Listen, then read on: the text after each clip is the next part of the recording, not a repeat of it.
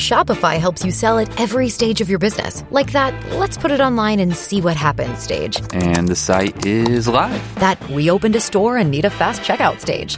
Thanks. You're all set. That count it up and ship it around the globe stage. This one's going to Thailand. And that, wait, did we just hit 1 million orders stage? Whatever your stage, businesses that grow with Shopify. Sign up for your $1 a month trial at shopify.com/listen. Welcome to Next on the Tee with Chris Mascaro, where tour players, legends, and the top instructors in the game share their stories, insights, and playing lessons. Join Chris every week as he talks with the greats of the game. You are the smartest guy I've spoken to on radio or television in my career. And Chris, again, you're knocking out of the park. You're like 8 under par in this interview. By around any research, I'm hiring your tail to be the research man. You're the best. You're a fantastic host and tremendously respected in the golf community. Yeah, Chris, you do an amazing job, and your listeners are super lucky to have you, and it's always my pleasure. Chris Mascaro is the king of the golf podcast. Don't miss him on Tuesdays. Now, here's your host, Chris Mascaro.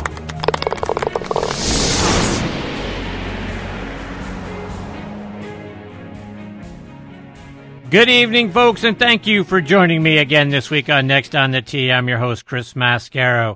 This week, I have a really big show in store for you. Typically, I open up with telling you about 4 great guests that are going to join me tonight. Well, this week, that number is 5. 5 fantastic people with great stories that I'm looking forward to having as part of the show this week. We'll start things off with a return visit from our good friend Debbie O'Connell. She's got a great new program that she is going to tell us about. Plus, she puts together a fantastic trip every year for the Solheim Cup. Did so this year. Well, the Solheim Cup is back again next year because they want to get it back on even number years. Kind of got off kilter with COVID, so she'll tell us about that, plus a whole lot more when she joins me just a few minutes from now. Following Debbie, I'll get a visit from a guy who has resurrected some of the iconic brands in our game like MacGregor Golf, Ram Golf, Ben Hogan, Zebra, and Teardrop Putters, and that's the CEO for all of them now, Simon Millington. I can't wait to hear how he's brought these brands back to life. The new MacGregor and Ram clubs look fantastic. Zebra putters, remember, they were made famous years ago by Raymond Floyd. You remember the great mallet putter he used to use. Raymond used to put the eyes out of the ball using that mallet putter.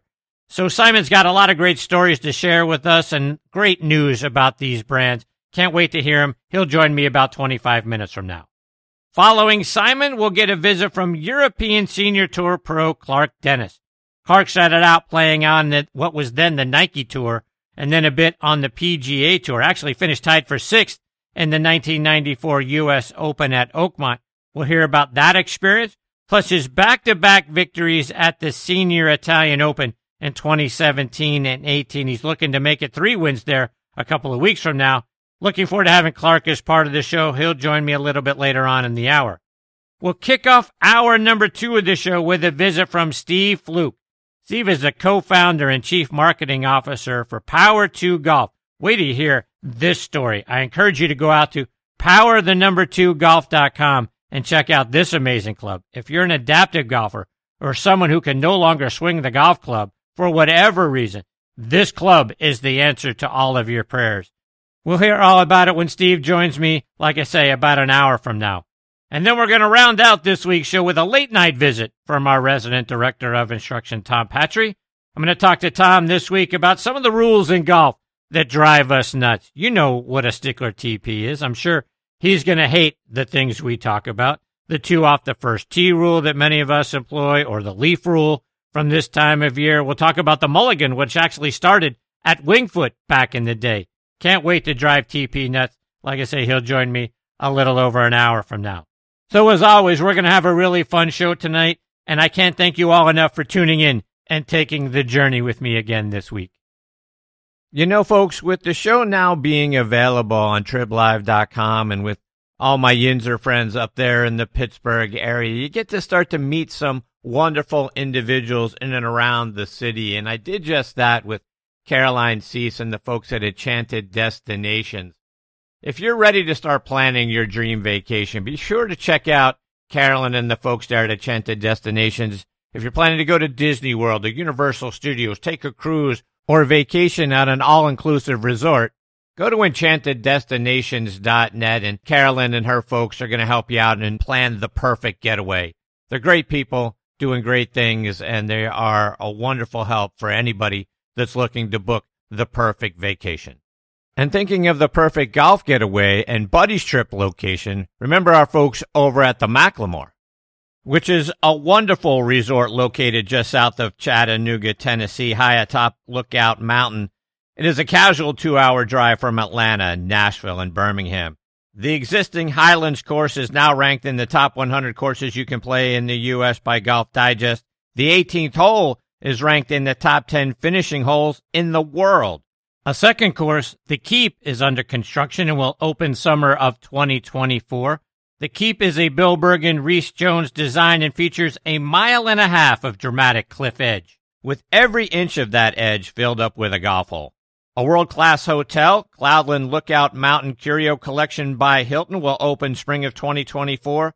Both have incredible views into historic McLemore Cove, 1,200 feet below. You got to see it to believe it, folks.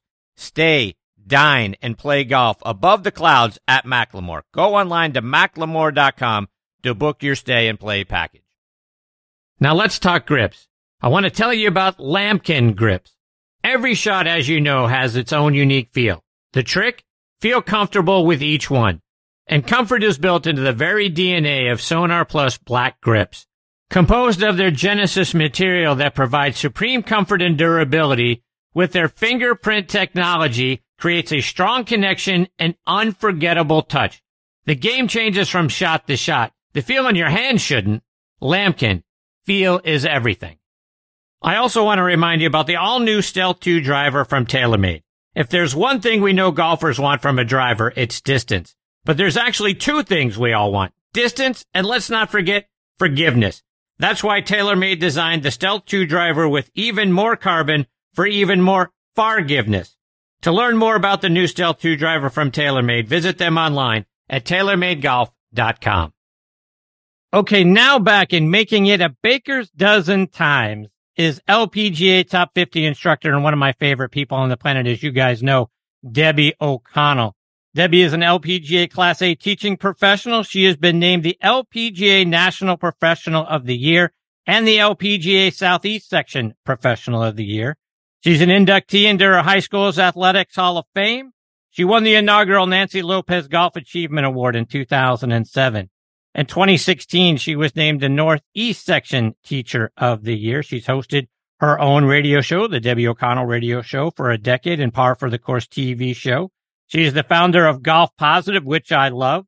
She's written a wonderful book called Golf Positive, Live Positive, Lessons in Golf and Life. You can get that out on Amazon or listen to it on Audible. And I'm very excited. I get to have her for a 13th time with me tonight here on Next on the Tee. Hey, Debbie, how are you, my friend? I am fantastic and over the moon excited to be with you again, Chris. You're such an amazing host, what you do for the whole entire golf industry and sharing the incredible knowledge from all of your guests. It's just fantastic. And congrats on all of your success. And thank you for having me back. Oh, it's an honor for me. So, Debbie, let's get right into it because I know you've got a free webinar, a masterclass, if you will, coming up. Talk about that. Oh, yeah. I am ecstatic to share this with everybody. Has anyone ever been in what's called flow state, being in the zone? And it's something that you can actually get even more. You can create it. You can do the triggers to get it. And I am doing a webinar, the 5 keys to unlocking flow state. And it's basically being in the zone. So I'm going to share 5 of the key triggers. There's way more, but 5 of them to get you started, and the 5 key ones that will start to get you in that flow state. And Chris, flow state is that total immersion in the present moment when you're not concerned about where the ball's going. You're not thinking about a shot or a hole that was a bad experience before. You are in the present moment with the utmost focus, and you feel confident and things feel effortless. You have clarity and there's rhythm and tempo in your swing. And I'm so excited to share how to help people get into this state more and just enjoy the game even better. So I'm assuming by flow state and being in the zone, it's that time when we've made 5, 6, 7, 8 pars in a row. We're not thinking about the lake on the left, the out of bounds on the right. We are just so into it. Everything just, the hole seems like it's a basketball. That is it. That's it. As a matter of fact, Sir Nick Faldo describes it as this. I feel confident, relaxed, and patient.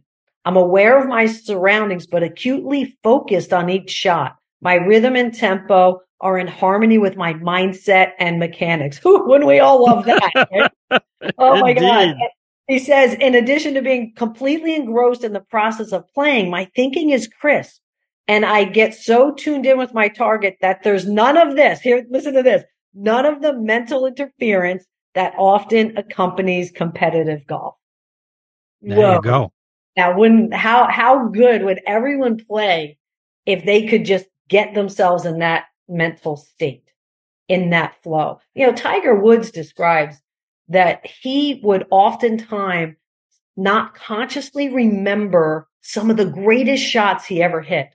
He said, I would remember pulling the club out of my bag.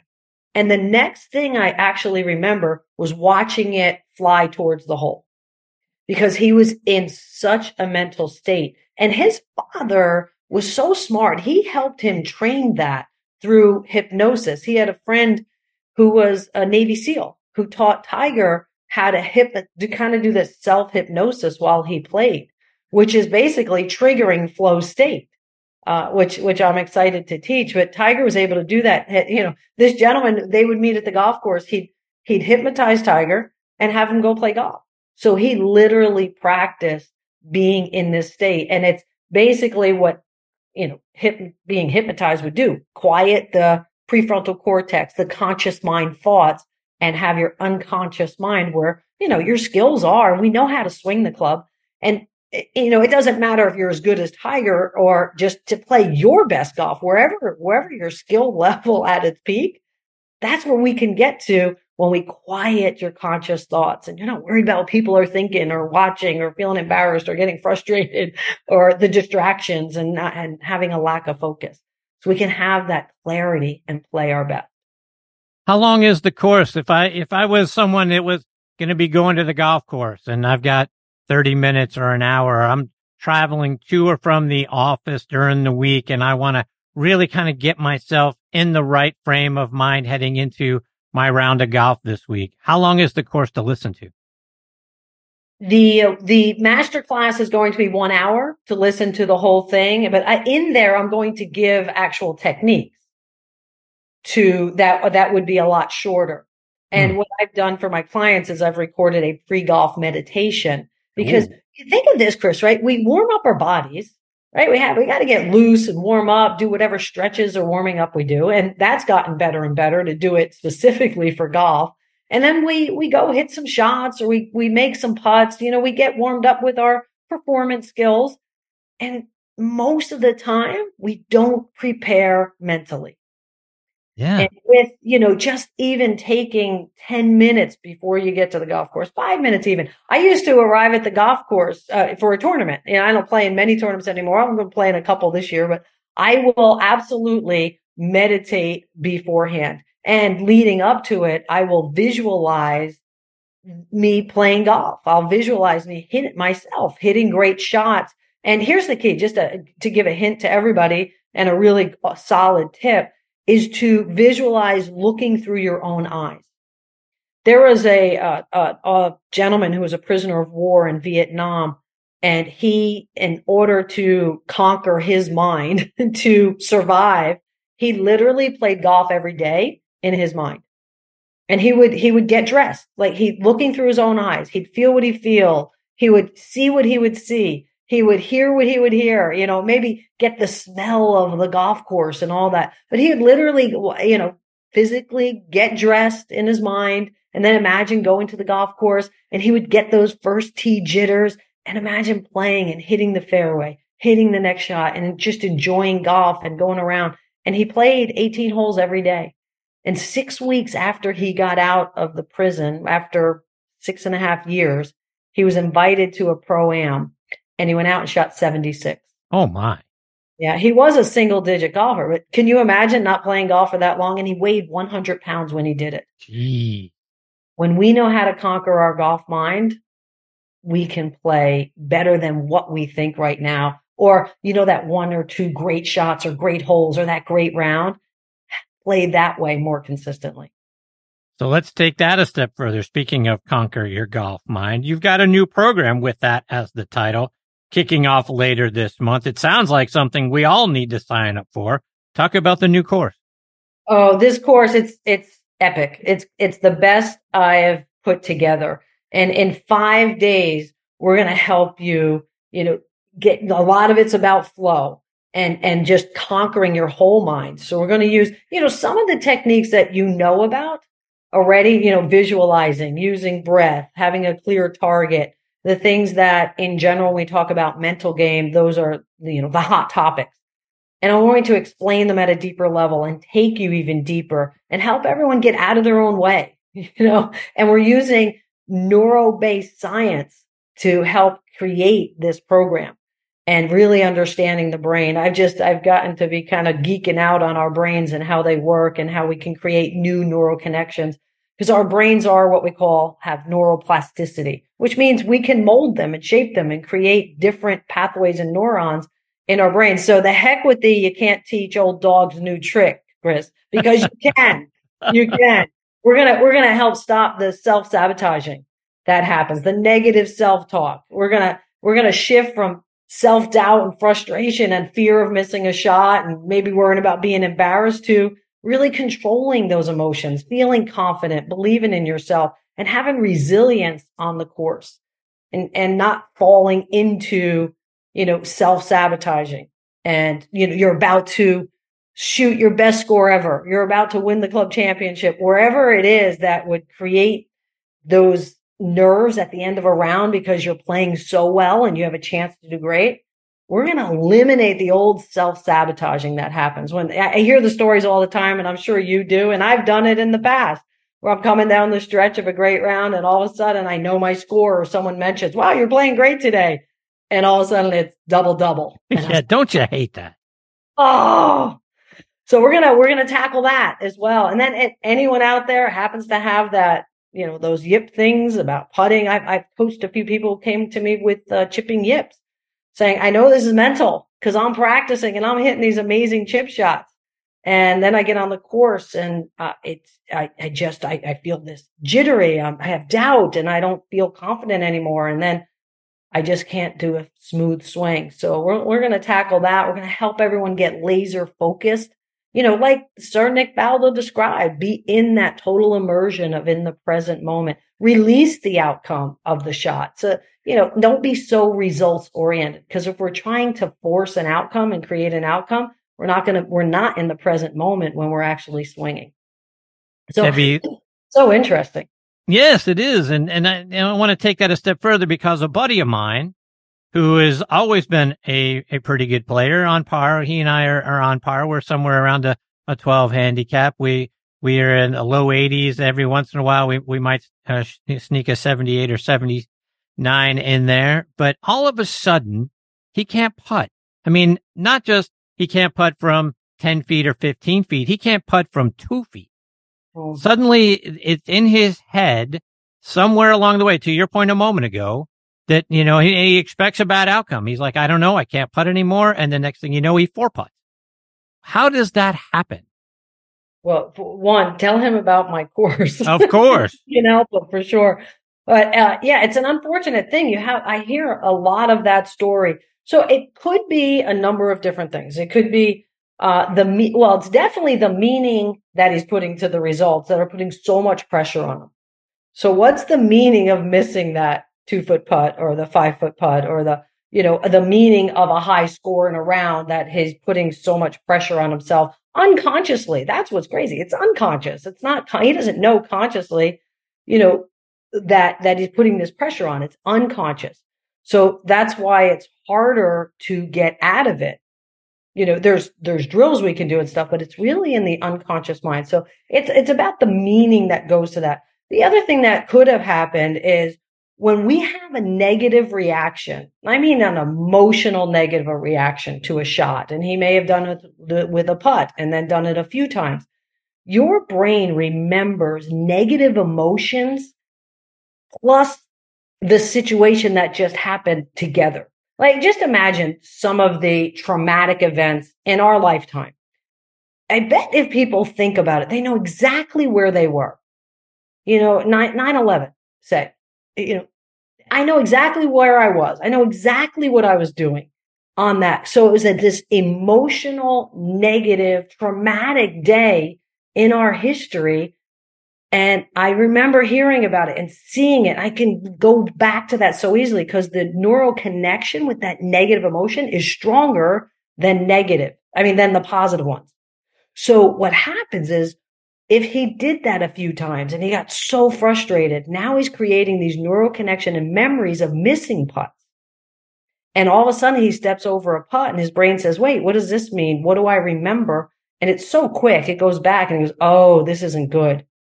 And your brain's trying to, your brain's job is trying to protect you. So now it's trying everything it can to help you make the putt so you don't have that negative feeling. But that's what the yips are. We're not smooth and we're not really in the present moment. So we need to help him get into the present moment. I mean, total immersion, because here, and it's about fear, right? You either have flow mindset and present mindset and positive mindset, or you have a fear mindset. So there's a fear in there that's causing this hesitation and lack of flow, basically, is what we have. So how do we get him and everybody else listening right now that says, yes, I need that? How do we get them signed up for both of these programs? Well, I have, you're going to do a link for the upcoming free masterclass. And that's going to help set the stage. And if you can't make that, and everyone can go into then the 5-day challenge. The masterclass is Wednesday, the 18th. And then the 5-day challenge that's coming up, Conquer Your Golf Mind, is October 29th. So it's 5 days and it's just 90 minutes a day. And we're going to help shift so much in your mindset. It's going to help you play your best golf. It's amazing. I've had people day 3 go out and play better than they've played in 20 years. They come back, they're like, I can't believe this. This is amazing. So that one, the website is debbie-o'connell.com/conquer. So that's for the 5-day challenge. And I have it on such a great deal. It's over $1,000 value, Chris, and it's $97. Wow. So less than the price of one lesson and will improve your entire game. That's awesome. Debbie, let's switch gears a little bit, and we'll touch on it again before you go. But let's switch gears. And I know you were over in Spain for the Solheim Cup. I know the U.S. team didn't bring home the cup this time, but what was the experience like there? The experience was absolutely amazing. Again, I love being part of the Solheim Cup. Our hosts there were amazing. Europe did a great job in putting on the event. The people in the stands were just so excited and passionate, especially about Carlota Ciganda, who's from Spain. And when she came out, obviously the crowd just went absolutely crazy. They had a song they'd play forever. Everybody was singing the song. And what a storybook ending for her to hit an incredible shot on the par 3 and make the putt to clinch it for Europe. It couldn't have been any better for her. Not so great for us Americans who were rooting for Team USA to get that cup back. It's been 3 Solheim Cups now. And we did manage to tie, which was really cool, except that we don't get the cup. Yeah, and it's interesting. I had Susie Whaley on the show last week, and we were talking about the matches ending in a 14-14 tie. And I asked her if she thought there was a need for a tiebreaker in the Solheim Cup, and she said no. Because the U.S. team knew they needed 14.5 points to win. They only got 14, so they lost. I don't know. What are your thoughts? Do we need a tie-breaking system, or is Susie right? I my opinion is no tie-breaking system, because what are you going to do? Put everyone out there again? It's a team event, or you pick one player and you've played 5 matches and now one player is going to decide it. Possibly. I don't know how you do it. And I like the tradition of it. I really like you've got to earn that cup back. You've got to do a little bit extra to get the cup. So for me, I'm on the same page as Susie. Go get that 14.5 and earn that cup back. So we're going to get the Solheim Cup again next year because they want to get it back on even numbered years. We kind of got off kilter due to COVID a few years ago. Next year, it's going to be here in the U.S., just outside of D.C. in Gainesville, Virginia, at the Robert Trent Jones course there. Are you already getting ready for it?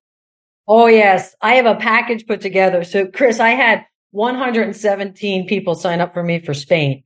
And wow. We had a phenomenal week because we do a Golf Positive Cup. So we come in, we have a welcome dinner, and everybody gets to meet each other. Then I announce the teams. So I have Team America and Team USA. We play a match play format. It's a really fun match play format that we do. It's just, better ball. So it's 4-ball. And then we do all 9-hole matches. The last 9 hole is singles. So we do this for 2 days.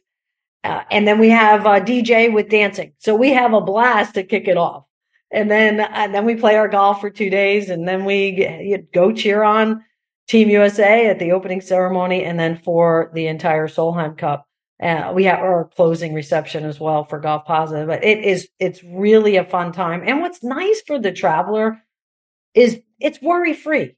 They don't have to worry about the transportation to get to the Solheim Cup each day. Where am I have to go park, and then I get to get on a shuttle, and then I have to get to the Solheim Cup. I don't worry about buying tickets. I get the tickets for everyone. It's just kind of that, let me sign up. I'm just going to go and enjoy just an amazing week. You just have to get there. And our opening dinner this year, Chris, it's, oh my God, it's at a place where it's overlooking the Potomac River. And then we're seeing the monuments in Washington, D.C. Wow.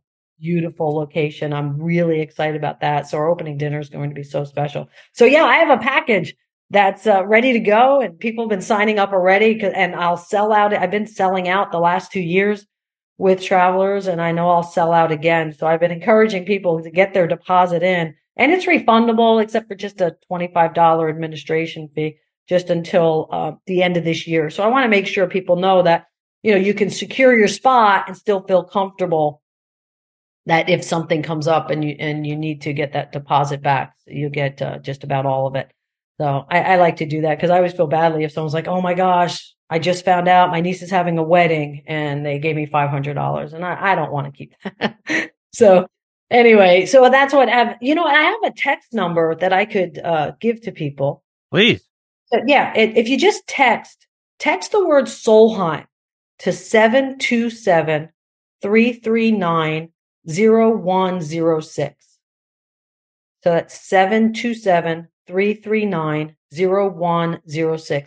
Text the word Solheim, and you will get the link to put your deposit in and save your spot and get your friends. And I guarantee it's a fabulous time. And then I lead the cheers on the first tee, and that's been a blast. We're singing songs for each of the players, like Night. She's from Texas, right? Cheyenne night is shining bright deep in the heart of Texas. Wow. So, we do things like that. Nice. It makes it extra fun. And then, of course, we do all the typical cheers. A big one that we came up with for the Solheim Cup is, besides the USA and then red, white, blue. I mean, there's a whole list of them. Debbie, one more before I let you go. I want you to remind our listeners about your book, Golf Positive, Live Positive, Lessons in Golf and Life. They can go out and get it on Amazon. You can listen to it on Audible. Talk about what we're going to learn when we order your book. Oh, it's golf lessons and life lessons. So it's the fundamentals of golf, but what I do with each of those through every part of the game, from putting all the way through to playing on the course to what I call opportunity shots, the in the rough, uphill, downhill lies and things like that. And with each one, I then do a life lesson.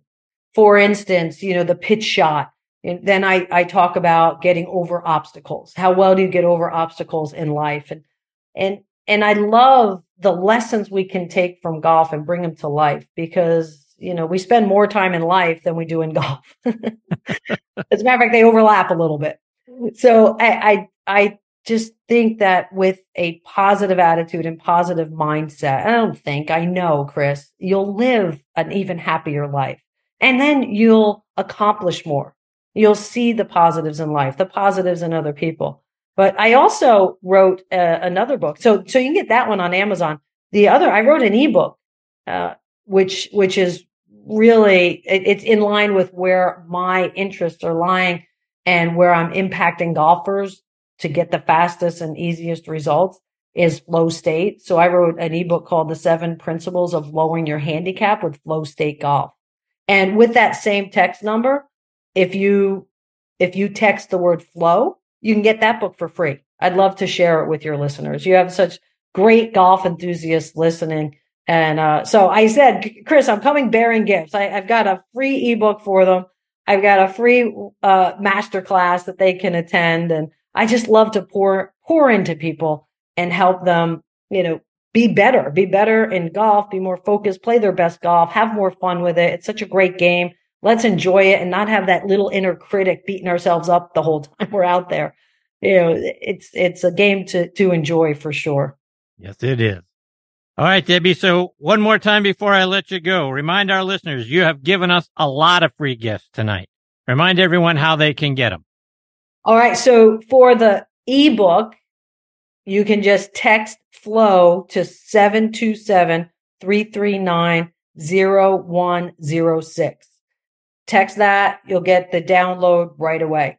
And then for the upcoming free masterclass, Chris is going to put the link because it's a little bit long for me to say. So he'll put a link in there for you. Just go to that link and click on that. It's this Wednesday evening, 8 p.m. Eastern time. And we're going to give you the 5 keys to unlocking flow state for your game. It's going to be incredibly powerful. And then coming up from there is my 5-day challenge, which is Conquer Your Golf Mind. Then we can really dig deep and shift that mindset and have you playing your best golf like in 5 days. It's phenomenal and very powerful. Oh, and lastly, that same text number, text Solheim to check out my Solheim Cup information. We'd love to have you join us. Only if you're fun and you're ready to have a good time. I like positive, fun people. If you're not, then don't look at that one. Bring on the fun people. So just text Solheim to that number and you can look at the information and put a deposit in to save your spot because we will sell out. Debbie, you're fantastic, my friend. I can't thank you enough for coming again. A baker's dozen times tonight as part of this show. The show is what it is because of great guests like you that continue to come back and share your positivity and share your tips and all the wonderful things, all the free things that you're giving to our listeners tonight. I can't thank you enough for doing it. You're fantastic. Well, thank you, Chris. I appreciate you and appreciate being here on the show. And everybody, just believe in yourself and stay positive and have fun playing golf. Take care, Debbie. All the best to you and your family. We'll catch up again soon. Thank you, Chris. You have a great night. You too, Debbie. That is the great Debbie O'Connell and all of the free, wonderful stuff that she shared with us tonight. And look, if you want to get on top of your game, you want to get on top of your mind and then get even better at your game, these are the ways that you're going to do it. She has given you so many avenues tonight for doing it. Flow state, and then getting into the Conquer Your Golf Mind that's also coming up. Those are 2 programs that are going to do you nothing but a world of good. Again, the number to text FLOW to 727-339-0106. That's going to get you the Flow State ebook. And also, if you text to the same number, Solheim, and again, if you want to have a great time and you want to be at the Solheim Cup, there is nobody better on the planet to go do it with than Debbie O'Connell. So you're going to want to do that. So get into her Flow State webinar and then get into Conquer Your Golf Mind. I'm going to give that to my buddy. He better show up for that because he certainly needs to get out of what he's in and get into a better state of mind and help his overall game. And I'll tell you what, actually, so do I.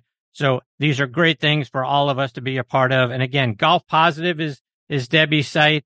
She is fantastic, and there's so many good things that you're going to learn from all the things that she gets to share. Check her out online and on YouTube. She's got some nice videos still available out on her YouTube channel as well. And is there any wonder why she is one of my favorite people on the planet?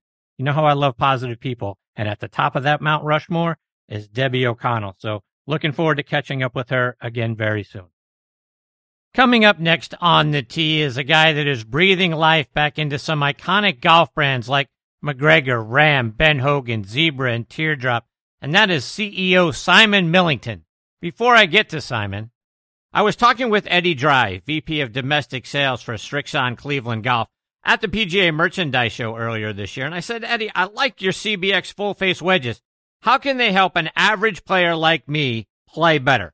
Here's what he had to say.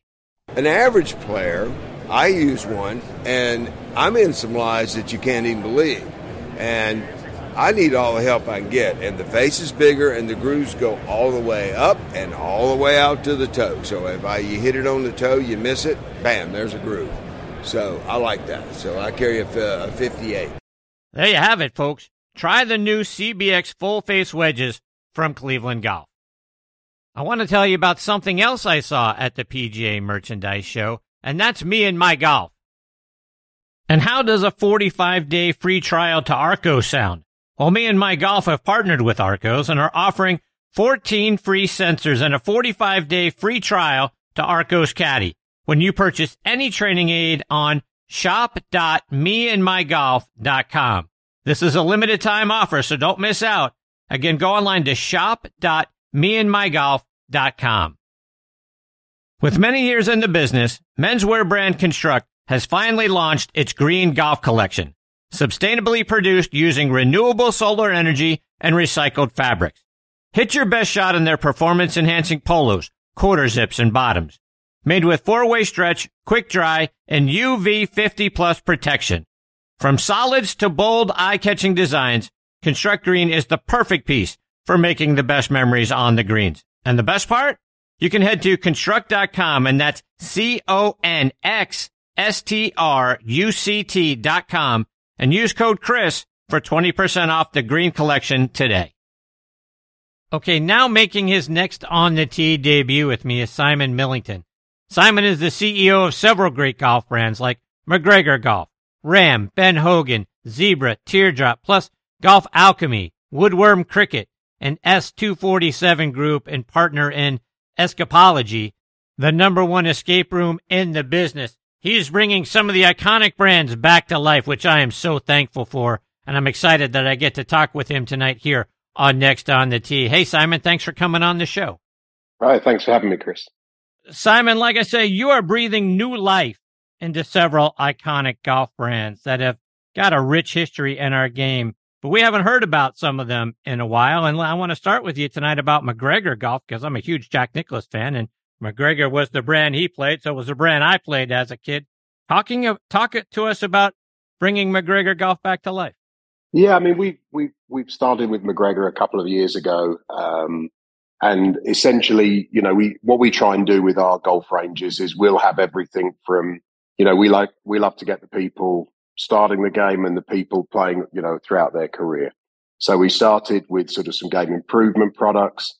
Last year, we rolled out a high-end forged iron, foam-filled forged iron, the MT86 and the MT86 oversized, you know, which was very well received. We won Silver and Gold Digest, sort of first out, which was really pleasing, and we got fantastic feedback from, you know, all the media, all the testing, and indeed players like Ian Woosnam, who had a set and loved them and put them straight in his bag. So a Masters champion thrown in. So Simon, talk about the MT86 irons, and I'm curious, does 86 have significance with Jack's win at the 86 Masters? Yeah, you got it. It does, yeah, for sure. So there's a bit of the story behind that. You know, if you look at the MT86 iron, you know it's MacGregor. It has that MT look, but with a modern day feel. So we were very lucky. We had for 18 months assignment. We had Osty Rollinson.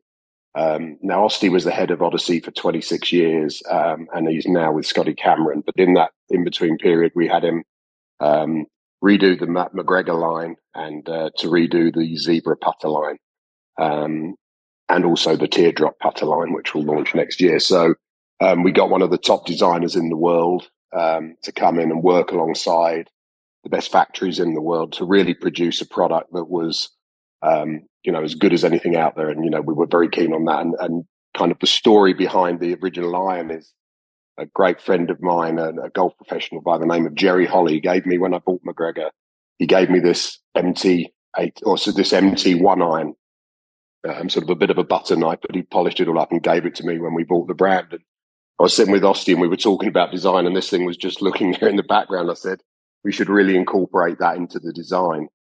So that was how the original design came, of this thing just sitting there shining and looking at me. So we really tried to take the heritage of the brand. So if somebody picked it up, they said they'd know looking at it was a MacGregor, but to put all the latest technology in. So it, we genuinely believe it's as good as anything out there. The wedges and putters look great to me as well when I was checking them out online, and they're in a price range too that we can all afford. Talk about those. Yeah. So, throughout our product range, we work with some of the best designers in the world. I say Austin Rollinson one, Larry Tang, the designer of the 2-ball putter with Callaway, has been working with us as well on some of our new ranges. So really some of the best designers in the world. With MacGregor, we have a direct-to-consumer business. So, when people will look on there and say, wow, how the price is so low, when you look at it, but the product looks so great. Well, the product is great. We really put a lot of focus and energy into that. And, we're great believers. We're custodians of the brand. So we really have to do a great job to compete with the big guys, so that when people get them, it's no good. It's one thing us telling everybody that, hey, look, we made this great product and marketing that, but it actually has to perform. And particularly in this day and age where there's so many testing websites and every magazine, every, social media, etc., that people are testing them, and you very quickly get found out if you're just making things up. So, we work really, really hard, really tirelessly to get the product right. We then sell it direct to the consumer.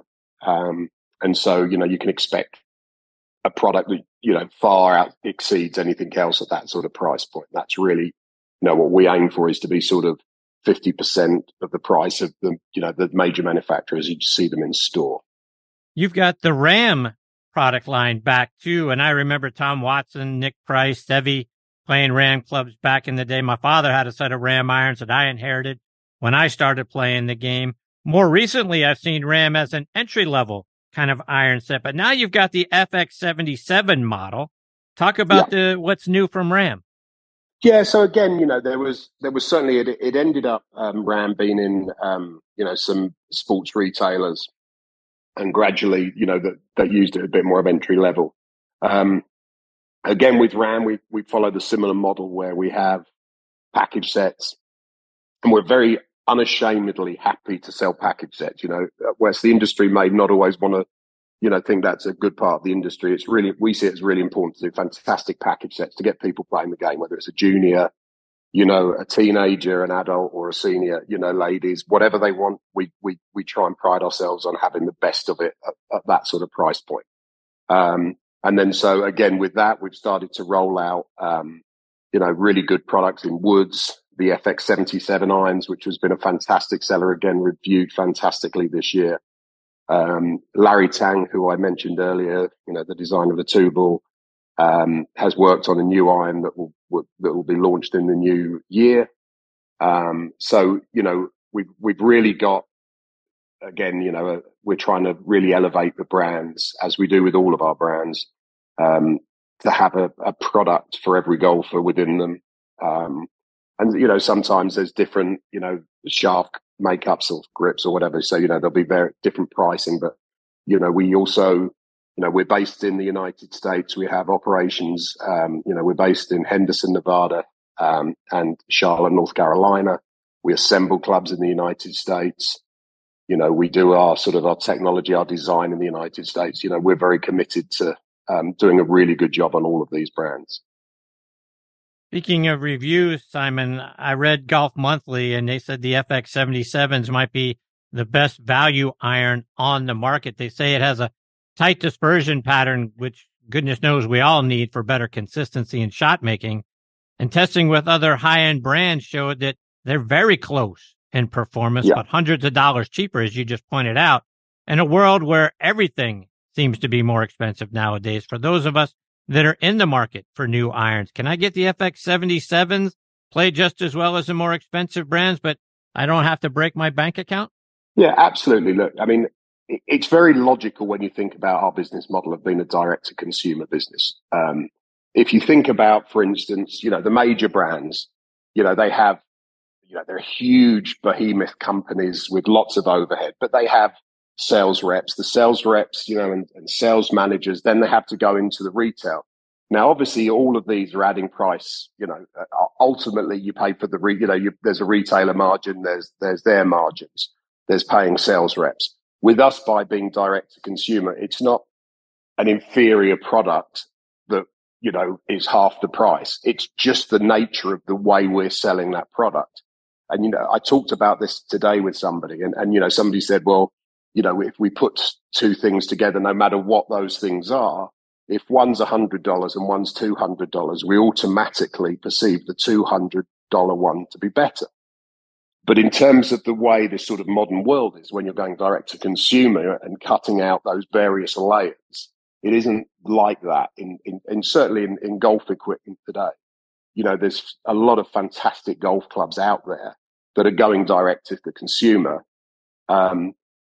Some of which are just using sort of regular heads that you could find in any sort of factory in China. What we're doing is we are using the best designers, throughout history, some of the greatest designers in history, together with some of the greatest factories that make some of the biggest names. I won't necessarily go into all the names, but the top names in golf are being made in the same factories that we're making our top end products in. So you are getting a quality product, just in a different way of it being delivered to you. So let's take that a step further in the direct to consumer market, because another brand that you're breathing new life into is Ben Hogan Golf. And I loved what they were doing with their clubs. Terry Kaler, Scott White, and the Ben Hogan brand have been sponsors of the show for years early on. But the brand has struggled to stay afloat over several iterations over that time. And I see you're attempting to relaunch them next month. Tell us about that. Yeah, so I mean, this is literally, the news is just breaking. I think you're the second person I've told in regards to this. So the Ben Hogan brand, it's obviously had a fantastic history in terms of the quality of the product. The forged irons, are as good as anything you'll ever see out there, and the reputation that Mr. Hogan started is still intact in terms of product. Nothing's ever changed with that. Now, it has had a checkered history over the years, where it sort of got sold by various people. It got sold to AMF, it got sold to Spalding, it got sold to Callaway. And latterly, it got bought by Perry Ellis, obviously, as you'll know, as a huge clothing company. Kind of a logical sale in some ways. People say, well, why would a clothing company buy the Ben Hogan company? They bought it from Callaway. They are the licensee for Callaway clothing. So there was already a sort of a relationship there. And they do Ben Hogan clothing, but they're mindful of the fact that they're not a golf club company. So subsequent to that, they've had a couple of licensees that have actually created great product and actually done a good job. The latter you mentioned, Scott White, fantastic man, fantastic job he did with Ben Hogan. And unfortunately, the private equity backer of him was sort of a high risk, high reward private equity firm. That COVID, whilst the golf business fared very well in COVID, their other investments didn't, and they actually ended up going out of business. So the Ben Hogan sort of licensee, was taken out of business alongside that a year ago. So we've picked up that mantle, and it's quite a bit different for us, where people have tried to set up that company as a standalone, it's obviously tougher. We already have the infrastructure. We have great volumes in clubs and great relationships with factories that we can leverage. So what you can really expect to see over the next coming months with Ben Hogan is that you'll expect to see, the fantastic golf clubs. Again, we've got some of the top designers working on new designs on that. Again, similar direct-to-consumer model for the Ben Hogan company. So that, you're going to be able to, there's so much love for that brand. We're very mindful that we've got to follow Mr. Hogan's legacy in terms of what we do with it. But at the same time, modernizing some of the technology. There's a lot of focus around, having a great blade, which is fantastic, and we will always continue to do that. But it's a small market there, obviously, of people who want to put themselves through that. So let's switch gears and talk a little bit about putters. You mentioned Zebra and Teardrop a little while ago. A couple of brands we're all familiar with. Zebra, maybe the original mallet style putter. I remember Raymond Floyd using one for years. It seemed like he made every putt he looked at using one, which is why he was playing well and on Ryder Cups well into his 50s. But talk about not only bringing back that brand, but how great the new putters perform. Yeah, they do. And I mean, you mentioned Ray Floyd, and of course, Nick Price famously with his Open Championship win was using a Zebra. So again, I mentioned it earlier. Osti Rollinson, from being head of Odyssey, came and we gave him this, here's this iconic brand. We've got to do something fantastic with this to get it back. It's no good just going to somewhere and putting zebra on the bottom of it and expecting everybody to think that that's, the same product. So we sort of took, if you like, the original version, the mallet that would be so famous. We took that and said, right, look, this is kind of the shape, that look, that again, as we talked about MacGregor, we want people to know when they pick this up, it's a Zebra putter, but we've got to modernize it. So, it was around an 18 months process to get this right. And Osti is so amazing. I can't speak highly enough of him. But we kind of took it apart, whereas, so now it has adjustable weights, it has an aluminum insert, milled face. The MOI is fantastic. Everything, every part of that putter is absolutely the top level that we could do. And again, we put in, there was 4 models in there, from a blade, a couple of other mallets that just add to the range. But again, you pick it up, you'll know it's a Zebra. You look at it in a store, you'll immediately know it's a Zebra. So we've kept the same coloured stripes, the same finish. And, the feedback we get from the customers, which is fantastic, is that, you put it down, nothing lines up like a Zebra. And I'm sure in some of the reviews you've seen in the magazines, that's one of the things they say, nothing lines up like a Zebra. So, we're very proud of that range. And it's all down to Osti. I have to tell you, it's all down to Osti. But, no longer are the adjustable washers under the sole. We have adjustable weights in there, and it's a really product that we're very, very proud of. Is Teardrop back as well? And are we going to see the same sort of rounded putter face? Yeah, you will. Teardrop will relaunch at the PGA show in January. You will see it'll be a subtle round face, so it won't be as pronounced as the original one. But this is going to be a very, very high-end milled putter. It's going to be a very, very exciting product to launch that one. We've been testing the performance. Some of the characteristics that you would expect with a Teardrop is that topspin gets on the ball quicker. So, obviously a ball going into the hole with topspin, less skidding, more control. There's so many positives that brings, together with, the launch. If you come in a bit steeper, that, the ball will launch at the right angle. So, the benefits of that roll face technology are there, but more subtly than perhaps the original ones. Talk about what Golf Alchemy is and the very cool customizations that you can do for us on our club. Yeah, so Golf Alchemy is actually a British-based company, and they are the best personalization company in the world. I mean, we do work for all of the major brands. I mean, it is incredibly skilled. Until you actually see it, it's kind of impossible to understand how good it is when you look at it close up. So from engraving or etching or snapshot, which is another product we do, so we can put pictures on there, we can put logos on there. They won't wear off. We have to have some specifications on the clubs in terms of the amount of microns of the surface, so it won't rust and stuff like that. But it's quite a remarkable business. There's nobody else out there like it that does anything like it. So we're very proud to be involved with that. Simon, you mentioned the PGA Merchandise Show a moment ago. Are we going to see all these brands on display at the Merchandise Show in January? You will. We're trying to figure out how we're going to put them all on there today. So that was our today's job, of trying to work out how the booth's going to look. But they will be on the booth this year, yeah, for sure. Simon, before I let you go, how can our listeners who want to get reacquainted with these brands and follow them and you and everything that you guys are doing and bringing back to the table, how can they do it online and on social media?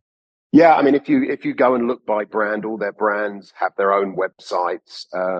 So we have zebragolf.com, MacGregorGolf.com, RamGolf.com, as you would expect. Then HoganGolf.com will launch in around a month's time. And then Teardrop will be the back end of this year.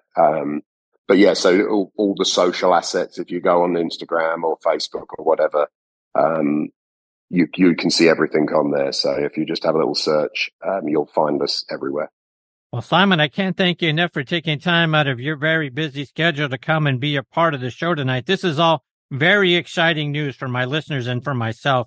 I love these brands, the brands I grew up with, the brands, the players that I idolized growing up. I'm so happy to see that they are coming back and coming back strong. I hope this is the first of many visits. You'll come and update us on all the great things that you are doing. Yeah, absolutely. I'd love to. Thank you, Chris. Take care, Simon. All the best to you and your family. I'll catch up soon. And you. Bye-bye. That is Simon Millington. How exciting is all of this about these iconic brands that are coming back to life and giving us performance at a reasonable price to get back the brands that, my hero Jack Nicklaus played, Tom Watson, Nick Price, Ray Floyd, Seve, the list goes on. To draw a MacGregor or a Ram iron from your golf bag starts you off with confidence. Well, I just love the idea that is now possible again. If you've played them or you've tested them, please let me know. Send me an email. If you've tested any of these new brands or these brands that have been relaunched, send me an email to chris@nextonthetee.net. Shoot me a comment on Twitter or Instagram @CTMascaro. I'm looking over at my Jack Nicklaus Golden Bear golf bag here in the studio. To be out with that and have MacGregor irons in there along with a zebra putter. You kidding me? I'll be taking all the cash. If they brought the tourney golf ball back, boy, that would just be over the top. But kudos to Simon and his team. Really looking forward to catching up with him again, staying up to date with the brands, and then seeing them at the PGA Merchandise Show in January. Coming up next is going to be European Senior Tour Pro and the winner of the 2017 and 2018 Senior Italian Open, and that is Clark Dennis. Before I get to Clark, I want to remind you about our friends over at Squares Golf. And folks, do you sway and you're off balance in your golf swing? You know what? It could be your shoes. A golf shoe needs structure to provide stability and reduce sway. How can you tell if your shoes lack structure and are hurting your game? If you can hold your shoes by the toe and heel and twist it, toss it. Squares was designed for the perfect balance of structure and comfort. Isn't it time you tried Squares? Try the new Speedbolt at squares.com. That's SQAIRZ.com. Looking for the ultimate Myrtle Beach golf experience? Well, it's only a click away. Check out the two-play special at two of America's most awarded public golf courses, Caledonia Golf and Fish Club and True Blue Golf Club. They are low country masterpieces featuring two iconic Mike Strantz designs. Play these two incredible courses for one great price. Visit CaledoniaGolfandFishClub.com to learn more about the two-play special and book your tee time today. Again, that's CaledoniaGolfandFishClub.com. All right, now next on the tee with me is Clark Dennis. Clark has played on the Korn Ferry Tour, the PGA Tour, and is now out there on the Senior European Tour. He's from Houston, Texas. Played his college golf first at the University of Arkansas and then at SMU, where he had the low tournament score during the 1984-85 season with a 221 at the Hal Sutton Invitational. The team set a record in winning that tournament. Their team score was 896. He turned pro in 1986 and has 8 professional wins to his credit so far, including winning the 1993 Bakersfield Open on the Korn Ferry Tour, 5 wins over there on the European Senior Tour, including winning the Senior Italian Open in back-to-back years of 2017 and 18. He also won the Dutch Masters in 2017 and then the John Jacobs Trophy for the European Senior Tour Order of Merit. Won a couple of state opens here in the U.S. at the 1988 Nevada State Open and the 1992 Texas Open. Finished tied for sixth in the 1994 U.S. Open at Oakmont. And I couldn't be more thrilled to have him with me tonight here on Next on the Tee. Hey, Clark, thanks for coming on the show. Hey, Chris, nice to be on. Clark, I saw you posted a picture on Instagram about it being baseball time in Texas, followed by Let's Go Rangers. I'm guessing you were pretty glued to the TV a little earlier tonight. Being from Houston, tell me about the Rangers. No, well, actually, I was born in Houston, but I've lived in Fort Worth since I was 10. So I'm a Fort Worth guy. I grew up at Colonial Country Club. I have been a long-suffering Rangers fan. That was my first love sport, was baseball. And going to the old stadium, not the ballpark in Arlington. Going to the old stadium, not the ballpark, and then the ballpark, and now we've got Globe Life Field. It's a fantastic experience at Globe Life, and I got 3 boys. They're all fans. My son caddies on the PGA Tour for Sam Stevens, and we were talking. He's in Japan right now, and we were on the phone. My other son Philip was here at the house, and we were all very nervous with that last inning. So up two games, it's looking good, but the Astros are a great team, so it's not over yet. And hey, I'm a big Red Sox and Pirates fan. You guys signed Nate Eovaldi away from the Red Sox. That certainly has worked out well for the Rangers. Yeah, he was big game Nate tonight. I mean, he gave up a couple of home runs, but he's been solid, especially in the playoffs. So yeah, that was a good signing. Yeah, it's a good young team. We got some veterans. We got some really good young players like Evan Carter, who's been exciting. He's only been up for about a month, and he's been electric since he's been up. So it's been fun to watch. So what's your prediction for the rest of the ALCS? The Rangers in how many games? I'm saying the Rangers in 6. I think the Astros are going to probably sneak one here in Arlington, but I think we win in 6. All right, let's talk some golf. And I want to go back to your college days, Clark. How did the University of Houston or the University of Texas let a guy like you get away to the University of Arkansas? Well, we had Steve Loy was the coach who ended up being Mickelson's agent later on with Arizona State as coach. And Steve was a great recruiter, and I just enjoyed Fayetteville. It was a great place. I didn't stay there very long, but I really enjoyed my time there. Being teammates with John Daly, and we had Jim McGovern, we had Mike Schwartz. We had a lot of guys that ended up playing the tour. We kind of underperformed as a team, but it was a great experience to be in Fayetteville, and I loved my time there. So as you mentioned, you're teammates with John Daly. What was it like teaming up with him back then? Well, it's about what you would imagine. John is one of the nicest guys you ever meet. He's generous. He's kind. He'd do anything for you. But, he's had his demons, as we all know. And, he had them in college and in junior golf. I played with him in junior golf, too.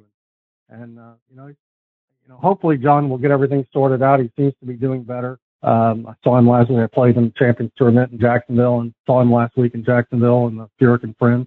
And, he looks good. He looks better. He's a character. There's a reason why he's the main draw on the Champions Tour, even though he's not the best player anymore.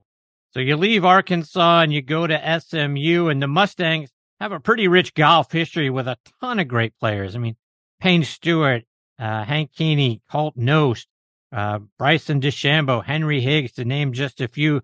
Talk to me about playing there and maybe some of your favorite memories from your time at SMU. Yeah, really. My wife also got her master's at SMU, obviously being from Fort Worth, it was close to home. So that was kind of the reason I came back. Be a little, wasn't my wife at the time, be a little closer to my girlfriend, who's now my wife for 33 years. So, you do things like that when you're young. But I enjoyed SMU as well. Dallas is a great city, and I had good teammates there too. I met some lifelong friends, Mario De La Cabada there, and Russell Biersdorf, and people who have been friends for a long time. Clark, Hal Sutton is a wonderful friend of the show. He's actually going to be joining me again next week. And you and the SMU team had a great performance in the Hal Sutton Invitational back in the 84-85 season. What do you remember about that week? I do remember that week. It's a long time ago. But I do remember playing very well that week. And we won as a team, and I won the individual title. And I remember really looking up to Hal. And of course, I got to play many, many times with Hal subsequently on the tour. And in fact, you mentioned the U.S. Open. I finished tied sixth at Oakland. When I qualified for that U.S. Open, I actually played with Hal in the sectionals for that U.S. Open, qualified for it. Hal's a great guy. I've known Hal since probably about then. And, and a good friend of mine now is the coach at Centenary, Emlyn Aubrey. He's been the coach there for a few years. He played on the tour with me. And so it kind of came full circle. Emlyn's there at Centenary. They still, I think, have that tournament. And, it was a fun week. It's always good to win, and college was a great experience. I really enjoyed it. Mark, you turned pro in 86 and got your first win at the 1993 Nike Bakersfield Open, almost 30 years ago to the day of this show. And you get that victory. You win it in a playoff over Jim Furyk and Sonny Skinner. You guys set the tournament record at 14 under. You remember that week and then going out and beating Furyk and Skinner in the playoff? I do, because Sonny and I were pretty close friends, and Jim was a rookie and nobody really knew him. Sonny and I went to the first tee of the playoff. It was the 18th, which was a par 5, and I was the first to hit, and I hit. Sonny was the second to hit, and he hit. And then Jim hit, and we had never seen him play because he'd only been out there maybe half a year. And Sonny and I looked at each other, and I said, "Hey, this guy tie us." And we just kind of laughed. And, of course, 70 million career money later, I think he was all right. But Jim's a great guy, and I played a lot with him over the years too. And like I said, I played in his tournament in Jacksonville last week on the Champions Tour. He did a great job there and supports a lot of great charities here in Jacksonville. That 1993 season on what was then the Nike Tour had so many great players, and some really great friends of this show were out there that year with you guys like Owen Brown and Dave Stockton Jr., Stan Utley, obviously Jim Furyk, plus Tommy Tolles and Ron Streck. You guys all won that season. That's a pretty tough competition week in and week out on the Nike Tour. Yeah, there was some really good players back then. It was obviously the talent level is really deep right now. We were pretty good too. Our equipment was different. We didn't hit it as far. There was a lot of good players on that Nike Tour there in the early 90s. A lot of major winners. Lee Jansen was playing. There was, I think it was 90 or 91, Tom Lehman played out there. There were so many great players that played that Nike Tour in the early 90s. You had to play to win. I want to talk to you about that 1994 U.S. Open where you tied for sixth, played at Oakmont. It was a very special U.S. Open because it was Mr. Palmer's final U.S. Open appearance right there in his backyard. Did you get to be around him, meet him, talk to him at all that week? Yeah, Mr. Palmer was a great guy. He was always very gracious, and he would talk to anybody. And actually, when he was coming up 18, I was on 10 on the Friday, and so we kind of stopped and watched. I was playing with Harry Taylor, and I forget who else. Somebody else. We kind of stopped and watched him come up 18 because it was such an iconic moment.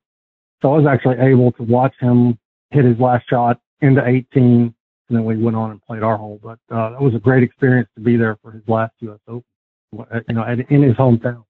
You were in the mix that year from the opening round. You shoot an even par 71. You're on the first page of the leaderboard with guys like Tom Watson, Jack Nicklaus, Ernie Els, Hale Irwin, a huge list of tour legends. What was it like for you to see your name amongst theirs? That was my first time really having, I played in a couple of U.S. Opens before that, and I had played okay in 89, finished middle of the pack, made the cut, finished middle of the pack. That was my first time to be in contention, and that was, it was quite jarring. And Oakmont, as you know, is an extremely difficult golf course, but my ball striking that week was phenomenal. I could not have hit it any better. It was very stress-free. I just wasn't at the time really a very good putter. But, and those greens will expose any deficiencies in putting, obviously. And, I just had a great week ball striking. It was easy. I could have easily won that tournament with just even average putting, but, it was a great experience to be there, to come up 18, playing with Fred Couples the last day. Huge ovation. I hit it in about 8 feet on the last hole. I almost birdied the last 3 holes. Had a chance on all of them, but, it wasn't to be. And that was kind of my last chance, but, you when I was 28 at the time, and I thought, I'll have plenty of other chances at this. But, with golf, you just never know. But fortunately, I've had a good end of my career, being able to play after I'm 50, and I've done well and enjoyed it. So I have no complaints. So let's fast forward to your point about playing really well. You win the Senior Italian Open in back-to-back years in 2017 and 18, both times in a playoff. What do you remember about that tournament, and what is it about it that brings out the best in you? Well, the course I won on was up near Venice, Villa Verde Resort, which is a beautiful place up near the Dolomite Mountains. And I beat Peter Fowler, who's a great player, in a playoff. I made about a 20-footer the first year. And then I also won in a playoff the next year, Rafael Gomez. And, it was just a course that fit me well. And we don't play there anymore. I'm going to Italy next week for the Senior Italian Open. We're playing down in Puglia, a great course down there as well. But it's, we're starting to rotate that tournament. So Italy's a great place. It's beautiful. The food's amazing. I've just enjoyed my time in Europe. I've played very little as a young player there, only a few times in Europe, but I've had good success over there, and my family's been able to go over there with me, and it's just been a great experience for me to play the Legends Tour over there. Clark, just a couple more before I let you go, and you won the Dutch Masters that season as well, and when the season's over, there you are sitting on top of the Order of Merit. That had to be a tremendous feeling and a huge accomplishment.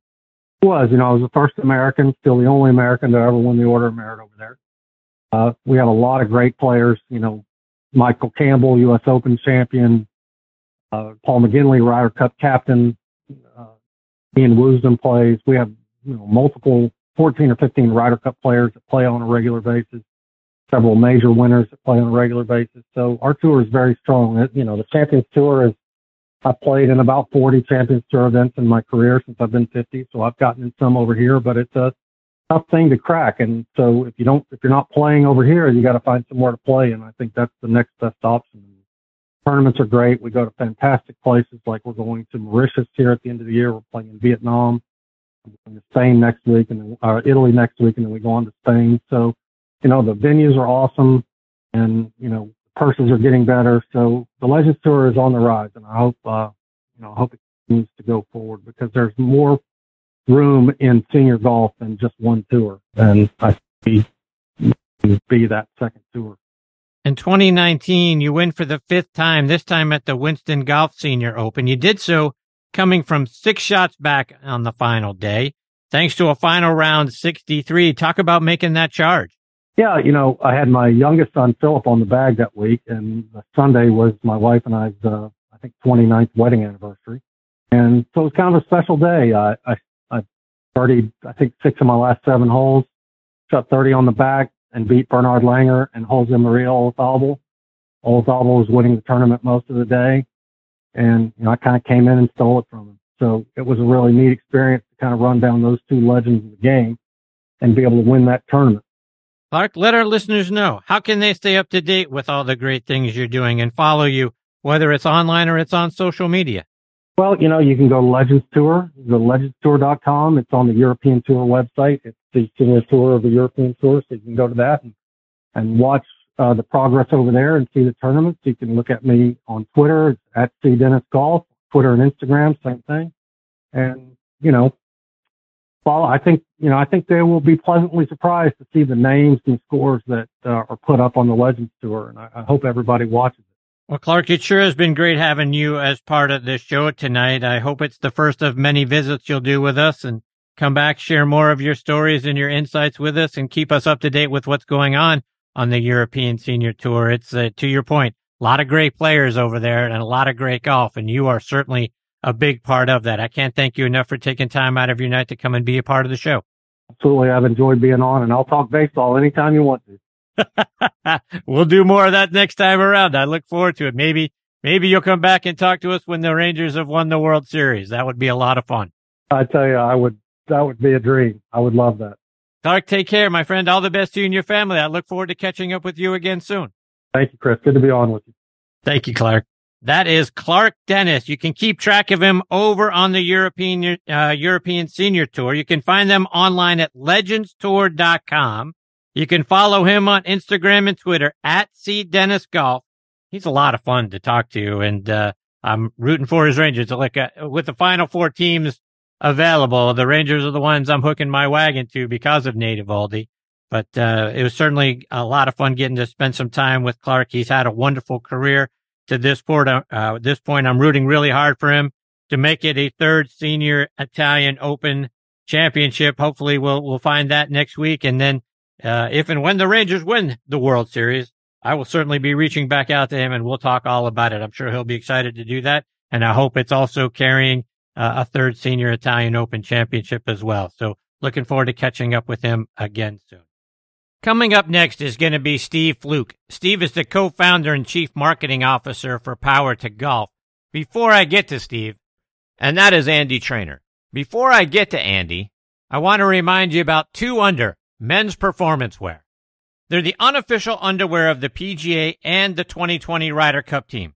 Ricky Fowler is their global ambassador, and over 50 other PGA, Korn Ferry, and Champions Tour players wear them. Just to mention a few, like David Toms, Jerry Kelly, Justin Thomas, William McGirt, Scott McCarron, and Chris DeMarco. The Joey Pouch technology provides the ultimate male asset management, delivering maximum comfort from the tee box to the boardroom to the bedroom. Use code NEXT20 to save 20% off your order at 2under.com. That's the number 2, UNDR.com. 2 Under, performance in your pants. And you walk a lot of miles in life and on the course, so make sure you're walking in the right shoes. Skoni changes the game with an affordable line of the most comfortable, versatile, slip-on golf shoes that can be worn anywhere. They're made with breathable microfiber fabric, spikeless treads, and an adjustable lace lock. And they're easy to clean, too. So spend less time changing shoes and more time living in them. Visit Skoni.com and use code NXTONT20. So next on T20 at checkout for 20% off. That's Skoni.com, SKONI.com. They're also available at golf specialty retailers and green grass pro shops nationwide. Relax. Easy now. Find your happy place. It's all in the hips. Just tap it in. Yes! Find the latest clubs and apparel at Golf's Happy Place, the PGA Tour Superstore. Okay, now making his next On the Tee debut with me is Simon Millington. Simon is the CEO of several great golf brands like MacGregor Golf, Ram, Ben Hogan, Zebra, Teardrop, plus Golf Alchemy, Woodworm Cricket, and S247 Group, and partner in Escapology, the #1 escape room in the business. He's bringing some of the iconic brands back to life, which I am so thankful for, and I'm excited that I get to talk with him tonight here on Next on the Tee. Hey, Simon, thanks for coming on the show. It's great to be here and great to follow the great Dennis Clark. What a player he is, huh? Indeed, 100%. So, Steve, Power to Golf, the club is an amazing invention. Let's go back to the beginning with Roy Taylor. Talk about who he is. Well, Roy, a retired aerospace engineer from Lockheed, as you mentioned, and he retired, and then shortly after that, he started working in his garage, and then I met up with him not too much longer after that, and he needed to have some with a golf background, which I have, being a former club pro for many years and so forth in the business and such. And we got together and we built out this club, and it was an R&D company for several years. And then we launched it a few years back, and now we moved into mass production. And it's a swing-free golf club, an automatic club, if you will. Hits golf shots from 25 up to 225 yards. You can fade or draw the ball. And so this, a wedge and a putter, you can play any course in the world. So let's talk about that a little bit further. So everyone is thinking, oh my, how do I get a hold of this club? But talk about how it works. Well, it's powder actuated. So basically gunpowder. And then it's propelled by power strip, if you will. And you insert it into the club and set your yardage. You address the ball just like a standard golf club, but instead of swinging, you push a button that is located on the grip, and that initiates the shot. and the insert or the striker comes out 2 inches and sends it down the fairway and onto the green. So talk about the different yardages. How do you dial up the yardage you need to hit the ball? Well, it's calibrated at sea level, so it's plus or minus about 1%, so it's very accurate. And you just set the range control lever by the leading edge, lining up to the desired distance. And like I said, line it up just like a regular golf club and push the button, and the insert comes out 2 inches and hits the ball. And again, so there's still plenty of golf to it. You have to, still allow for the wind and the roll and so forth. And really was designed for those who love the game, but unfortunately can no longer swing a golf club, or if they try, they're in pain. So be it someone with bad back or hips or shoulders, they've got plenty of life left, but the golf swing, that's not going to happen anymore for them. So they just slide right over to power. They don't miss a beat, and they keep playing out golf courses throughout the world. At this point, we have 9 countries that we serve now, and they set up and enjoy the game just like they've always had in the past. You mentioned you can shape shots, which I find absolutely amazing. Talk about how you can hit a hook, a fade, hit it low, hit it high. It's amazing. Sure.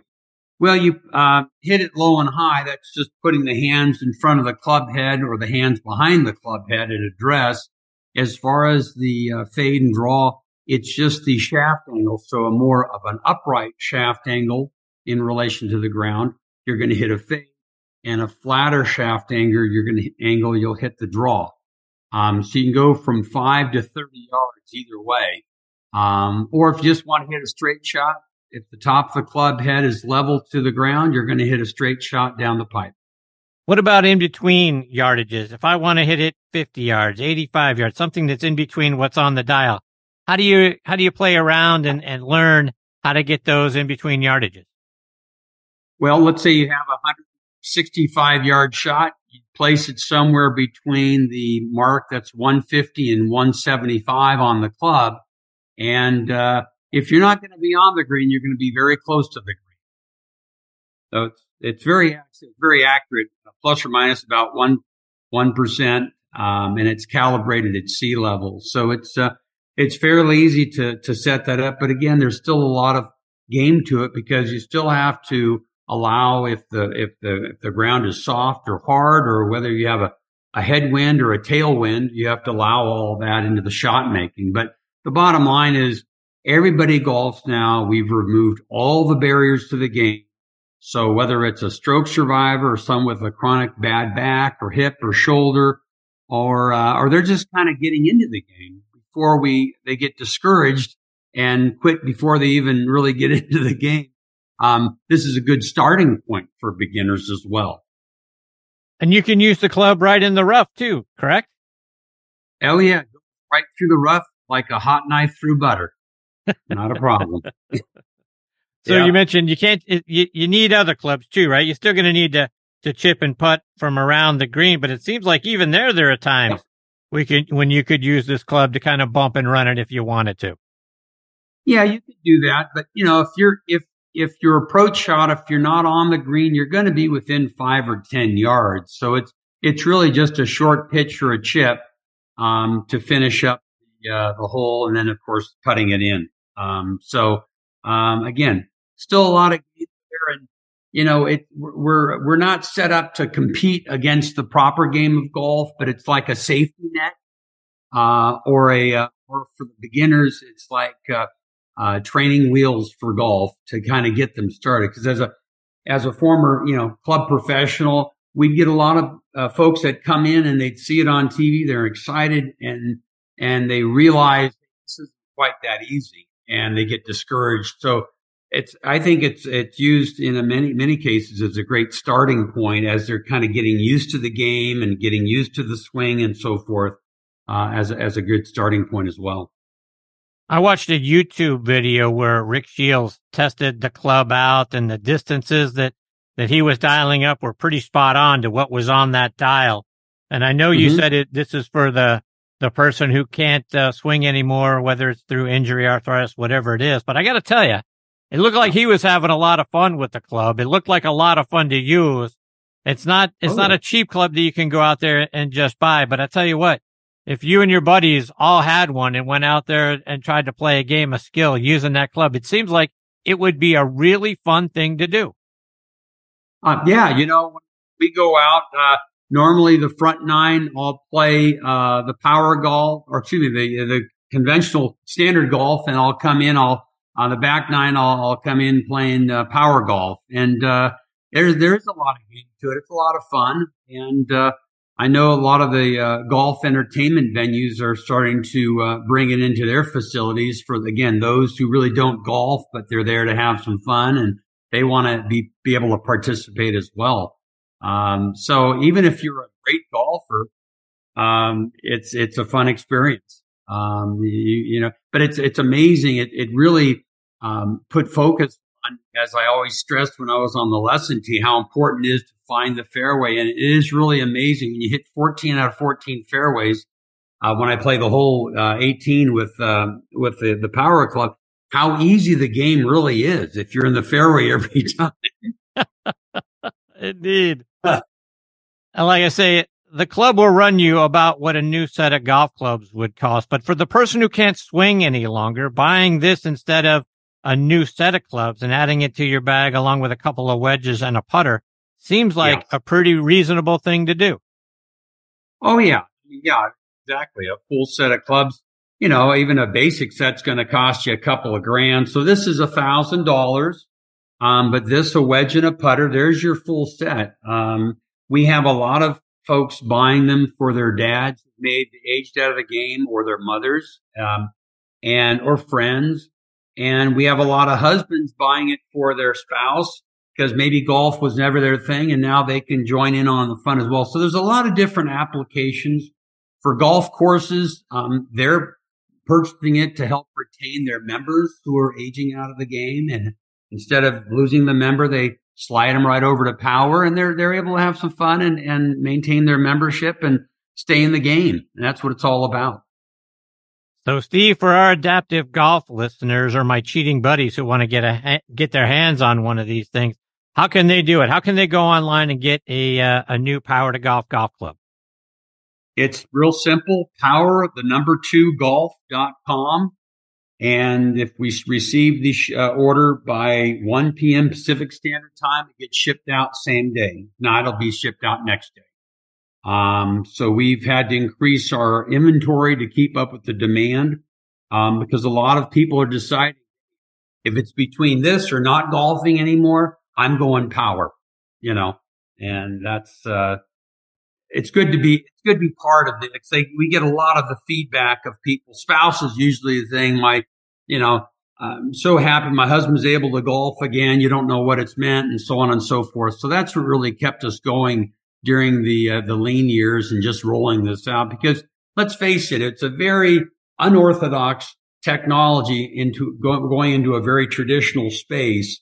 Although, the vast majority of courses and players that, they get it, because really only for the grace of God, that would be me. I couldn't golf. I've got a bad back or a hip, then I'd have to use this as well. So for most of us seniors, or for a big percentage, they'll just be sliding right over to Power, and they'll be able to, play another 15 or 20 years of golf and enjoy themselves with family and friends and so forth.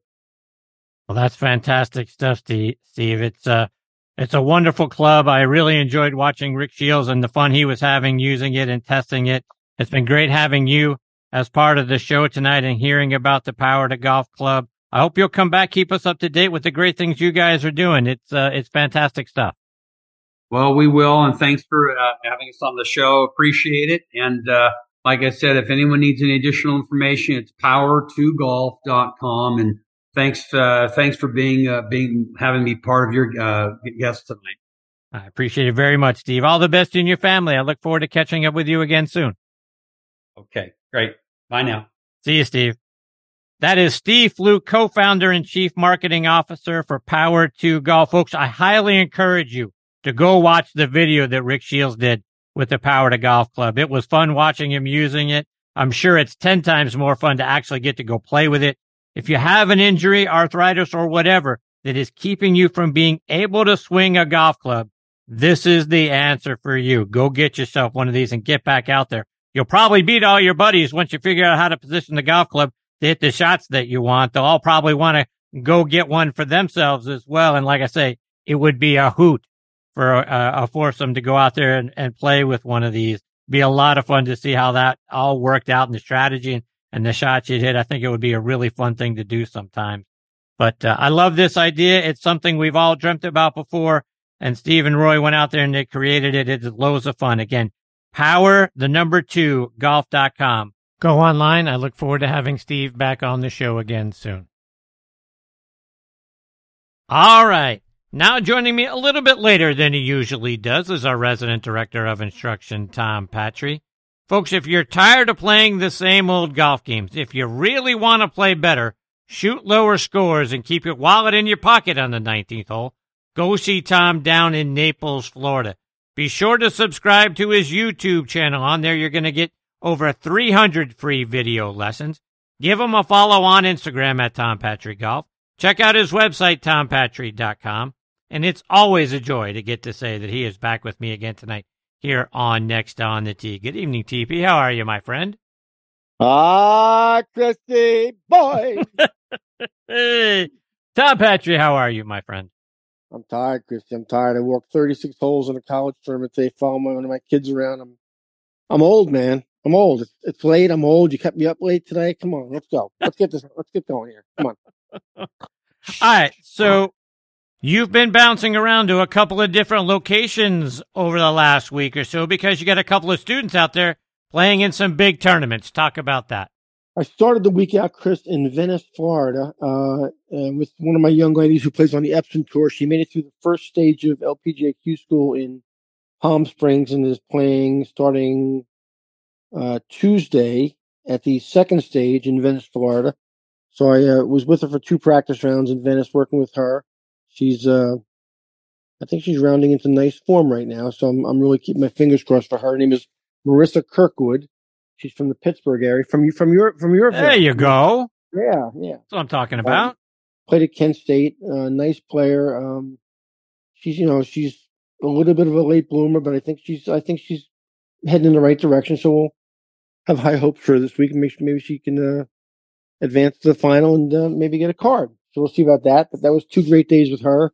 I finished up with her, went home, packed a bag up at 3 o'clock in the morning the other morning, and got to Fort Myers for a 7 o'clock flight and flew to Indianapolis, got in a car, drove 3 hours to Findlay, Ohio for a Division II college from 18 teams here. I might be overstating. I think there's 18 teams here. Anyway, one of my guys who's a freshman at UIndy, started out a little slow this morning. He had a big number on the card. They played 36A, made a triple and shot 75 in the morning, and was a little frustrated. We had a little conference at midday, and he went out in the afternoon and shot 65. Ooh, yeah. You go. And he went from 40th place after the morning round, and he's 1 shot off the lead going to the final round now in the morning tomorrow. He's in a tie for second. So nice. He's one shot. Yeah, 65 was pretty. Oh, I'm sorry. Excuse me. I made an error. He shot 64. 64. He birdied 64, which is his career low. Nice pep talk. He went from it was a good pep talk. He went from 40th to second, and he's 1 shot back on going into the final round tomorrow. So it's been a world service week. So we play the last round tomorrow, and I run to the airport in Fort Wayne, Indiana, and make a connection in your hometown, Atlanta, and back to Naples tomorrow night, probably around 11 o'clock touchdown. So kind of a crazy week, but that's what you do for your kids.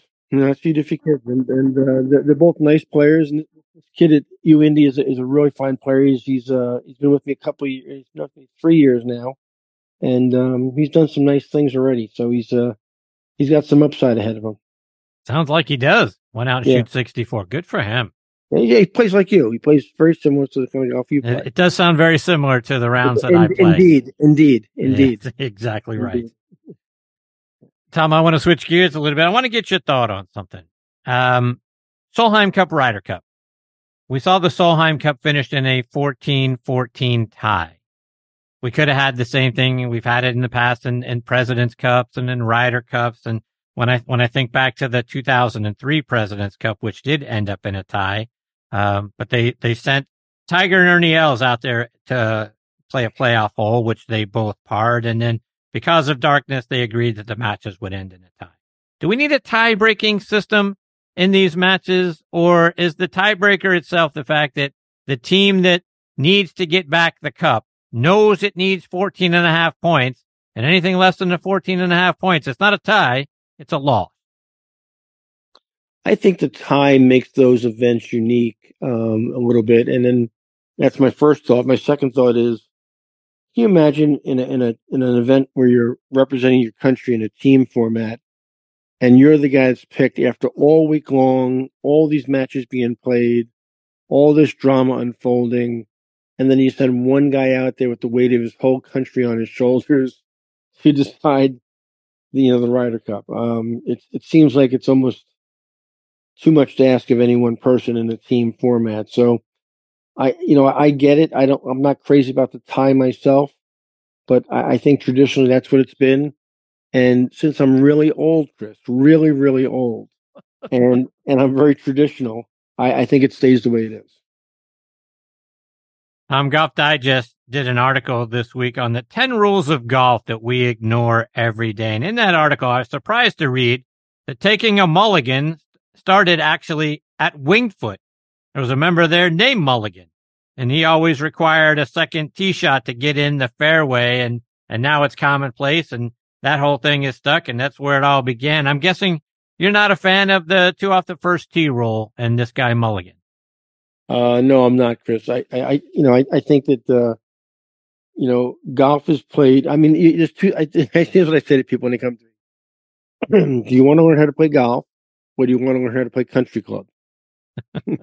So if you want to learn how to play country club, the mulligan is part of your repertoire, and so is the gimme from 75 feet away. I'll pick it up. That's good. Oh, you'll make that. Pick that up. That's fine. No problem. Pick it up. I'll hit another one. Hit one. Hit till you're happy. Yeah. No gimmies? That's not something I'm really fond of. If you want to learn how to play golf, you come to TP. If you want to learn how to play country club, call somebody else. So you're not a, that's good. Pick it up. There's no, you're 4 inches, you're inside the leather. If you come down to visit me this winter in Naples, and we get to play golf, and I hope we do. I hope we finally do this. 2 things you shouldn't ask me for: a second one off the first tee, and the words, "Is it good?" Because they don't apply when I play golf. That's not the way you play golf. Okay. Let me ask you a question. You go to the range and you warm up, for 15 minutes, 30 minutes, 40, an hour, whatever you warm up for. So you've gone to the range to warm up. Why do you go to the first tee with the idea in mind that if I don't hit a good one off the first tee, I get another one? What is that? You don't want to get started off on a bad foot. Come on, 2 off the first tee. Chris. No? The first ball is you're at bat for the Boston Red Sox, and the first ball he throws this strike right down the throat, and you miss it. Can we try that one more time? We do that over again. We do that over. Joe Montana throws an interception. No, can I have a do-over on that one, please?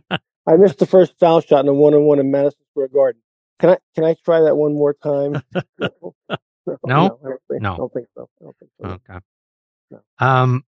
A popular question that people ask golfers is, if you could change one rule in golf, what would it be? And for me, if your ball finds a divot in the fairway, to me, that should be a free drop. I mean, if you hit a perfect tee shot in the middle of the fairway, you shouldn't get penalized for that because some schmuck didn't put the divot back in or fill it in with sand or whatever. To me, that's a crazy rule. Is there anything in golf and any of the rules that you think, you know what, hey, maybe we should rethink this one? It's interesting you say that, because for the longest time, I was crazed about not being able to tap down a spike mark, but you could fix a ball mark, right? Somebody else did both of those things before you were there, right? Spike mark, they dragged their feet, or the ball mark, they didn't fix when they hit it into the green. So I was really glad, as traditional as I am, I was really glad when it changed. You could tap down spike marks. Okay. To your point about the divot, I have to agree with you. I mean, if somebody takes a divot and doesn't replace it with either the divot or fills it with sand of some kind or smooths it out, whatever they do to make it semi-acceptable, and you hit a really good one right down the pipe, and you roll into somebody's divot. Yeah, I mean, if you're going to tap down spike marks, why can't you drop it out of a divot at no penalty? Now again, we're changing the play it as it lies rule here. We're changing one of the real traditions in golf, play it as it lies. But I get it. I mean, things are changing, and if you can tap down spike marks, then why can't you take it out of a divot? So I don't necessarily agree with. I don't disagree with you. I disagree with the fact that all these things have been changed. So you either leave it the way it is, and has always been in all cases, including tapping down spike marks, or if you're going to tap down spike marks, the divot's got to be considered too. What about when we're playing a new course? Maybe you've got a blind drive. It goes over a ridge or something like that. You get out to the fairway, can't find your ball. Didn't know there was OB on the left or the right. Maybe it hit something, rolled out of play. Rule says you got to go back to the tee and re-hit. But we've already got enough pace of play issues on our weekly golf courses. What do you think we should do from there? Do you follow the rule and go all the way back, take the walk of shame? Chris, you're pressing your luck now. You're pressing your luck. Yeah, okay. I gave you the divot. Okay, I gave you the spike mark, and now you want the ball over the hill. Somebody. You're going to take the walk of shame all the way. You're going to slow down the whole golf course. What about stroking distance? So what about? Let's go back to my original. Are we going to play golf today, or are we going to play country? Are we going to play country club? You're really pressing the country club envelope here a lot. Okay. So that's what I do. Yeah, I know it is. Because you and your boys in Myrtle Beach having a couple of cocktails. Right. We're not reteeing that thing. No, you're not. So you're not playing golf. You're playing boys trip at Myrtle Beach. Okay. So that comes loosely different under category. Under the country club category. Right. Exactly. Exactly. All right. So this time of year, and you spent a lot of your golf career, early part of your golf career up in the Northeast. This time of year, a lot of leaves come down. No, here we go again. Leaf roll? Yeah, leaf roll. Country club. Yeah, here we go. Country club again. No leaf roll? Come on. Boy. What else? What do you want? You want some ice cream on a banana split on the third pizza? What do you want? You want lemonade stand on 7? What do you clown's mouth on 9? What else do you want? I mean, come on, stop, will you? Is this what you brought me on for tonight to talk about this stuff? Come on. These are rules of golf, but every once in a while you got to look at them and say, well, they're not rules of golf. They're rules of country club. The leaf roll, take it out of the divot, hit it over the hill. Stop.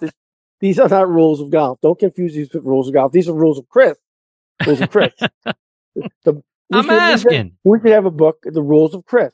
That's what we should have. And in your world, it'd be really easy to go out and shoot 59 at some point. I mean, it's 15 feet. It's good. Pick it up. Hit another one off every tee. Listen, if I get this 2 shots off every tee, I'm going to win the Open next year. Come on. Is that right? Oh, absolutely. Put the money on you? Absolutely. 100%. 100%. All right. So let's switch gears. I want to get your thoughts on Tom Kim. He repeats at the Shriners Children's Open, one of the youngest players to win that tournament 2 times. And he is certainly a guy that we talked about this time last year because the arrow was pointing way up on Tom Kim. Again, very young player, but he goes out and gets this win 2 times in a row. Are we going to see a lot more from Tom Kim in 24? And correct me if I'm wrong, correct me on this because I don't really remember if it was the conversation you and I had on or off the air. But I was talking to somebody, I think it was you, last year about Tom Kim and saying this guy is the real deal. And yes, I really, that was us. Okay, I really think that he is the real deal. I mean, I think this kid is really talented. He is. We know how young he is, and he's played some unbelievable golf already. And I wouldn't be surprised one bit if we turned around within the next 2 years and said Tom Kim is a major champion. It wouldn't surprise me at all. It wouldn't shock me at all. And if he doesn't win a major in the next 2 years, he's going to win 3 to 5 more golf tournaments in the next 2 years. This kid can really play. He doesn't really have a weakness. He drives it beautifully. He's a good iron player. He's got a nice short game. He puts the ball reasonably well. He doesn't take himself too seriously. But he gets in the hunt, man. And he's got that look, man. When he gets in the hunt, he's got that look coming down the stretch, like Raymond had, or like Jack had, or like Arnold had, or like anybody who's a great closer. The kid can close the deal. He's for real. He's for real. Yeah, he is the youngest player since Tiger Woods in '97 to win 3 PGA Tour titles. So not bad company for young Tom Kim. No, not at all. Not at all. On international teams, coming up and playing a real role in international competition, you got to keep your eye on him for sure. Tom, you mentioned Raymond Floyd a moment ago, and he's a player that I don't think enough people in this generation or at this time know enough about Raymond Floyd. You talk about the look in his eye. To me, Raymond was a killer. He was a tremendous putter. And when he was locked and loaded and he had that look in his eye, he was really tough to beat. He doesn't get enough credit as the great player he was. Tell people about how great Raymond Floyd used to be. I think the two people that come to mind that I would categorize the same way you just described, Chris, that are actually both Hall of Famers, but this generation, like you said, doesn't really know enough about them or realize how great they were. And they were very different players, but Raymond Floyd and Billy Casper. Those two players, to me, have been kind of swept under the rug, if you will, in golf history as far as being really respected at the level they really should be respected. But you talk to any players that played in their generation and played against them, and they'll tell you those two are incredibly talented, great players and great closers. And you look at their collective records, and it's amazing how many golf tournaments they won, and majors, by the way.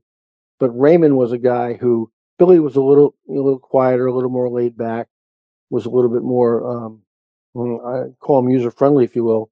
Raymond was not user friendly. Raymond would get right in your grill, and you get it locked in. And man, you knew you were in a bar fight with him coming down the stretch. He was not going to fold, and you had to beat him because he was not going to beat himself. A hell of a closer, a hell of a competitor, a hell of a short game, as you said. And you mentioned how good a putter he was.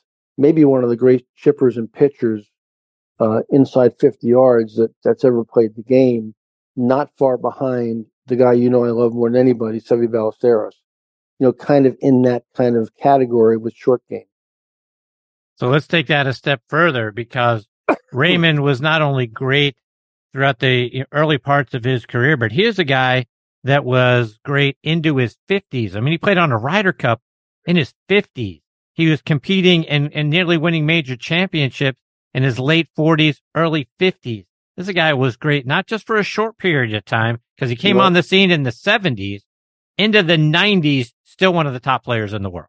Yeah, I mean, he a lot of longevity, and like you said, it kind of a funky golf swing.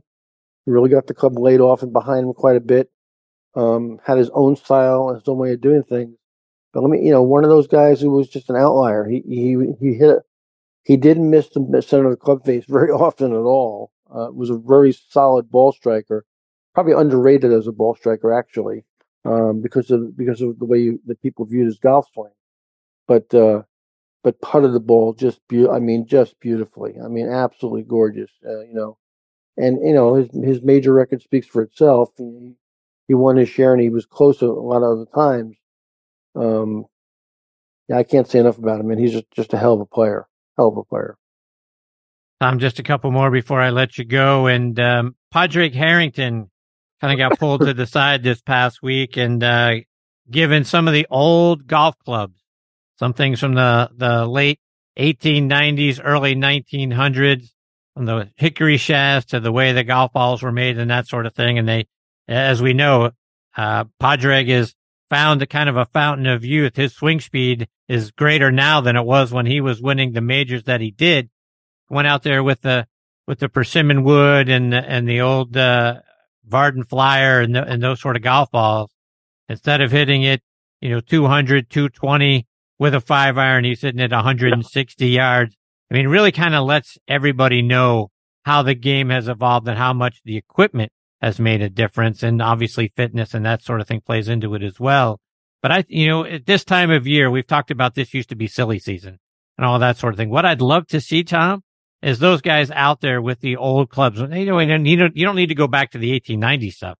I mean, to use the stuff that you used to use when you first were in college and coming out on tour, a persimmon wood, the Mulata golf ball. I'd love to see those guys all competing with that. So you could really kind of compare eras for what it was like back then versus now.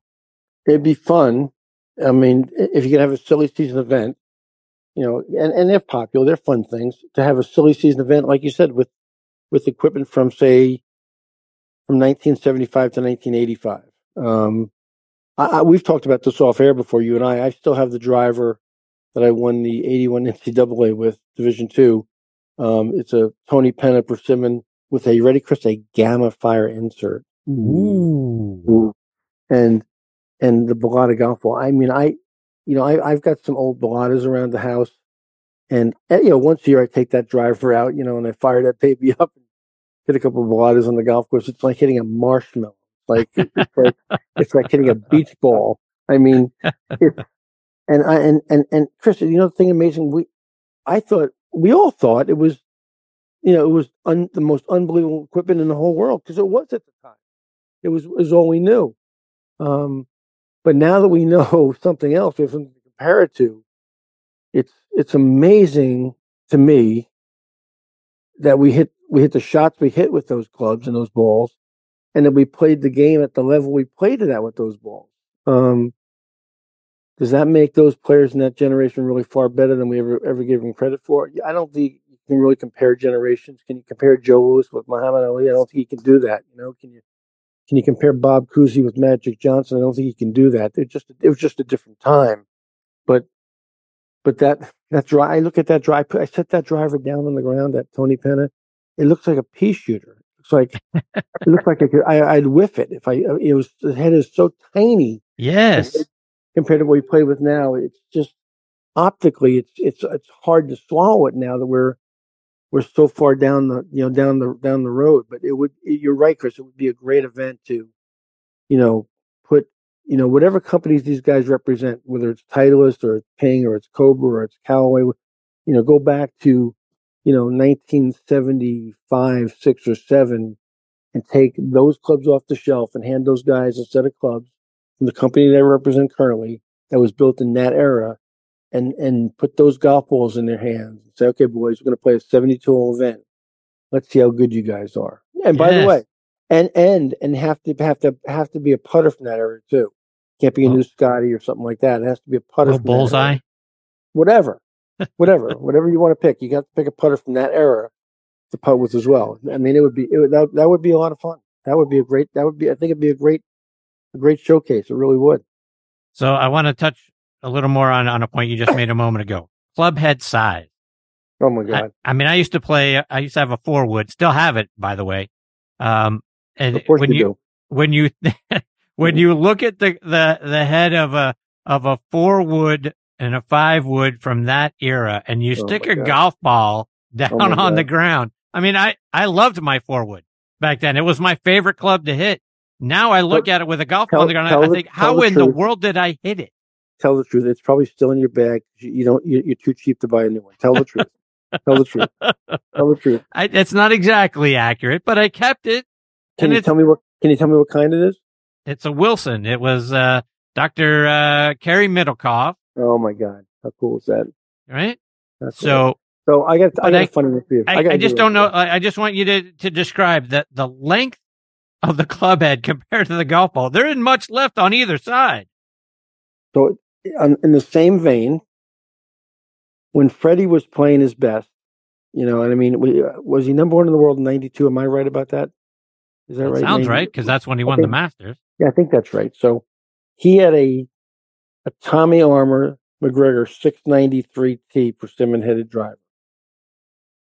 I can still remember it, and I have a Tommy Armour 693T persimmon headed driver. I used to collect persimmon headed driver, all the old MacGregors and that club, by the way, Freddie was using in 92, 91, 90. Am I dating myself? Am I wrong? No, I'm going to go back further. When he first came out on tour, I'm wrong. So I'm talking about 80, 81, 82, 83. He had this persimmon headed MacGregor driver, and I had one that I had collected. He begged me for that driver like he wanted it as a backup. And I said, if yours ever cracks, you can have this, but I'm not going to just give it to you now. And I still have it in the garage. And I have a couple of sets of MacGregors that you're describing where I have the driver, a 2-wood, I had a 2-wood, a 3-wood, a 4-wood, and a 5-wood. And you could, depending on what you wanted in your bag, you put whatever you had, what you wanted in your bag. Well, though, like you said, those 4-woods and 5-woods, I don't even know how we made contact. Right. I don't know how we made contact. It was like they're like little tiny pea shooters. They're like little tiny pea shooters. Like, it's unbelievable and the shots we hit with them were really quite good. I mean, but it's amazing how far technology has come. And in fairness to, and I'm not knocking the tour player today at all, how easy it is to hit some of these clubs. I have a 7-wood in my bag right now, a Titleist 7-wood. It's like cheating. It's like cheating. I know I make certain swings that are not very good swings, and I look up and the ball's going towards the hole. I'm like, that ball's not supposed to go towards the hole. That was a bad swing. It's going towards the hole. It's like cheating because if you did that kind of swing with one of those clubs you're talking about, dude, that ball is leaving the golf course. It's forget it's not finding the fairway. It's leaving the golf course. It's not landing in play. But we played really quite well with that stuff. That's all we knew. Yeah. To me, that just harkens back to that time where I just think golf was more of a skill game it was back then than it is now. Yeah. And again, I'm not knocking today's tour player, but you can't compare generations. It's hard to do that. It's not really fair to whoever's getting knocked in that argument. But that being said, like you said, I think you got a great idea there, Sarah. I think you do an event where you put the set of that equipment in today's player's hands and say, here's the ball too, here's the putter as well, and we're gonna have a little tournament and see what you can do with this. Yeah, I'd love to see it back on one of the old golf courses, right? Play it from the same yardage they used to play it from back in the mid 70s. Right. Set it all up just the way it was, whether it was a U.S. Open or a PGA or whatever. Right. Same yardage, same setup. Let's go see how you guys play with this. I'd love to watch it. If I'm not mistaken, Chris, I have in my files here, I have a Hogan file, and I think I have a sheet of Hogan's yardages.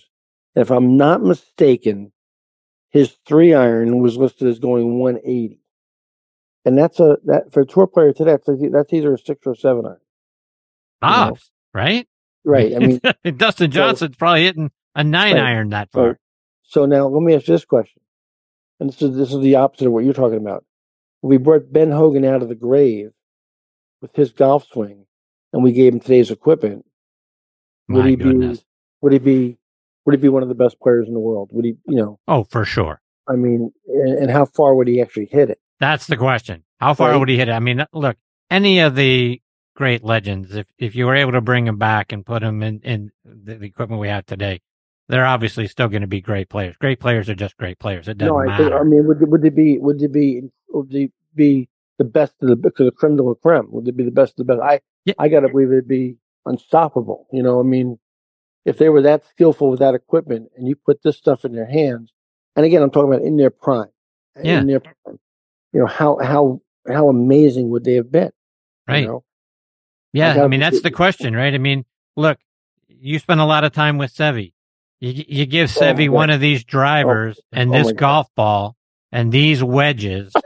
Right. I mean, it would be ridiculous how good he would be and how dominant he would be. I'm thinking about guys who were great ball strikers in that day, like Tommy Bolts and Mike Suchaks and guys like that who were, really long in the day. Jack Nicklaus in his early youth. How much different would that have been? I mean, it's got to be Tom Weiskopf. I mean, with today's equipment in his prime. I mean, it'd be unbelievable. Yeah. I like I say, I'm an advocate for that kind of golf tournament. I think that would be a lot of fun to watch, and I think people would get a kick out of watching it. I think we should to see how they would perform. I think we should get a sponsor and call it the Mascaro There you Cadillac Open. I think that you should be the spokesperson for that. I couldn't agree with you more. I think that's exactly what should happen. You ready? And you ready? The final word on that one? Indeed. What? Indeed. That's right. Indeed. Yeah. Tom, before I let you go, remind our listeners about the great things you're doing.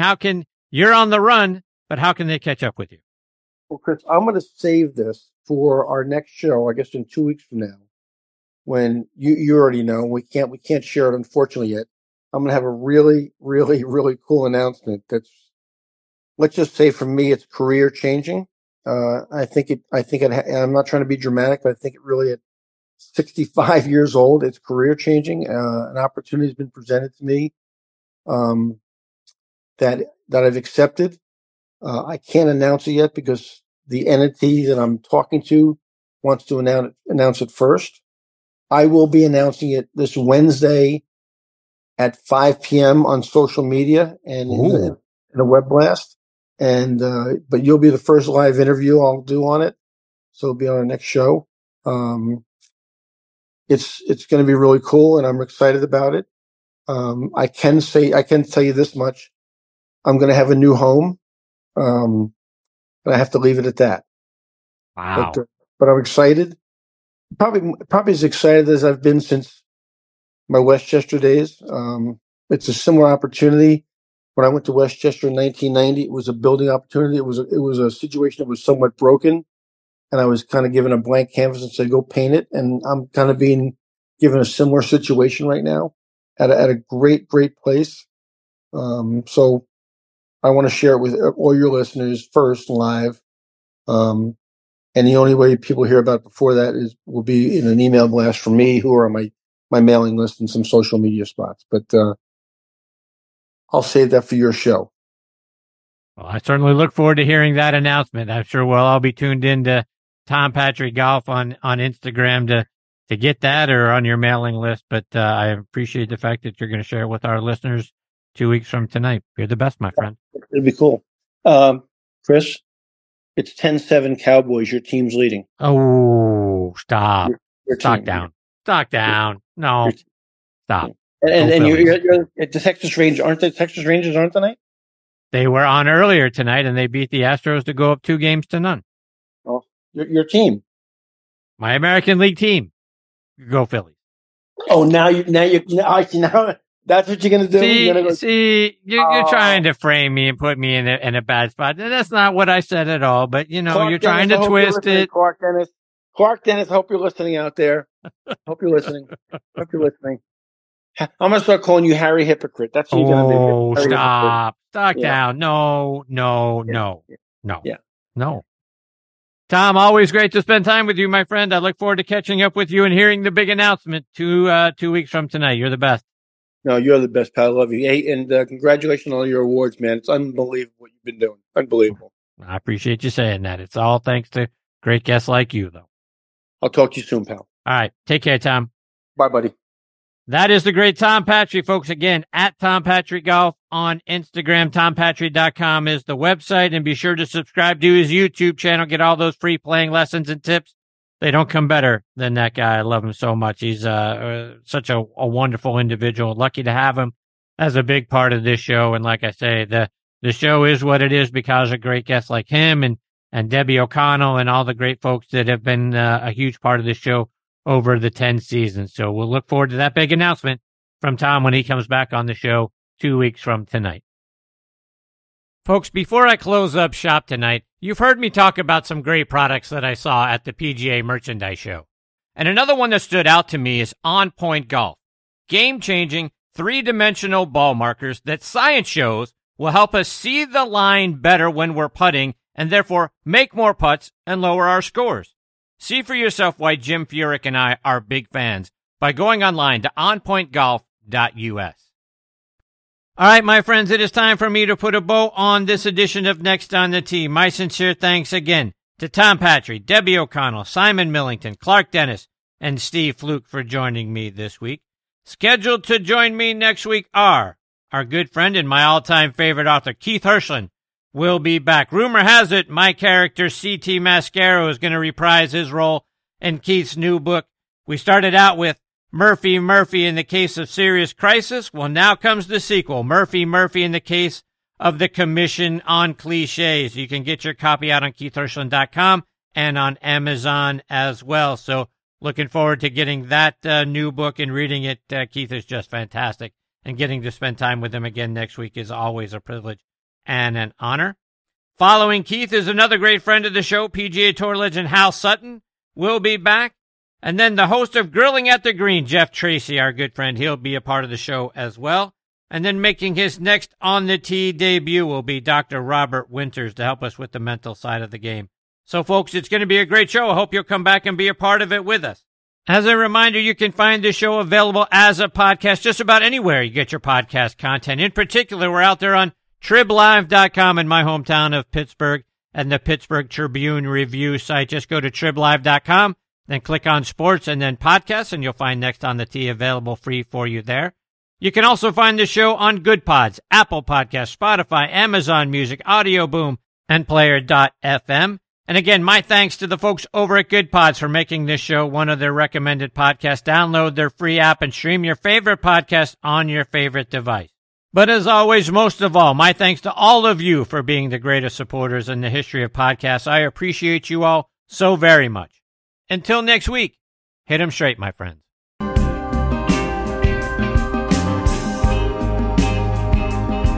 Well, I guess you're gone. Bring it down and bring it on.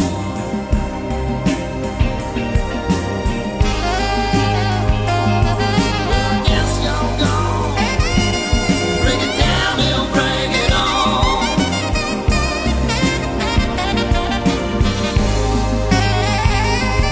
Well, I guess you're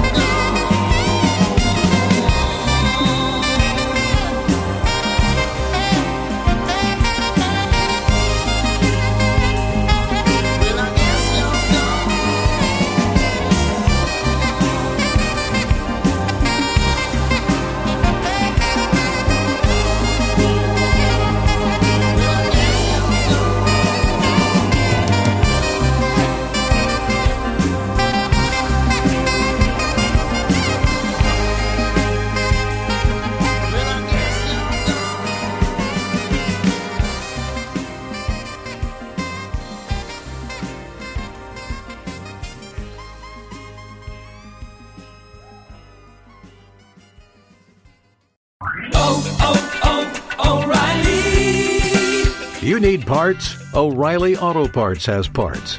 Need them fast? We've got fast. No matter what you need, we have thousands of professional parts people doing their part to make sure you have it. Product availability. Just one part that makes O'Reilly stand apart. The professional parts people. O'Reilly Auto Parts. Get ahead of postage rate increases this year with Stamps.com. It's like your own personal post office. Sign up with promo code PROGRAM for a 4-week trial plus free postage and a free digital scale. No long-term commitments or contracts. That's Stamps.com, code PROGRAM.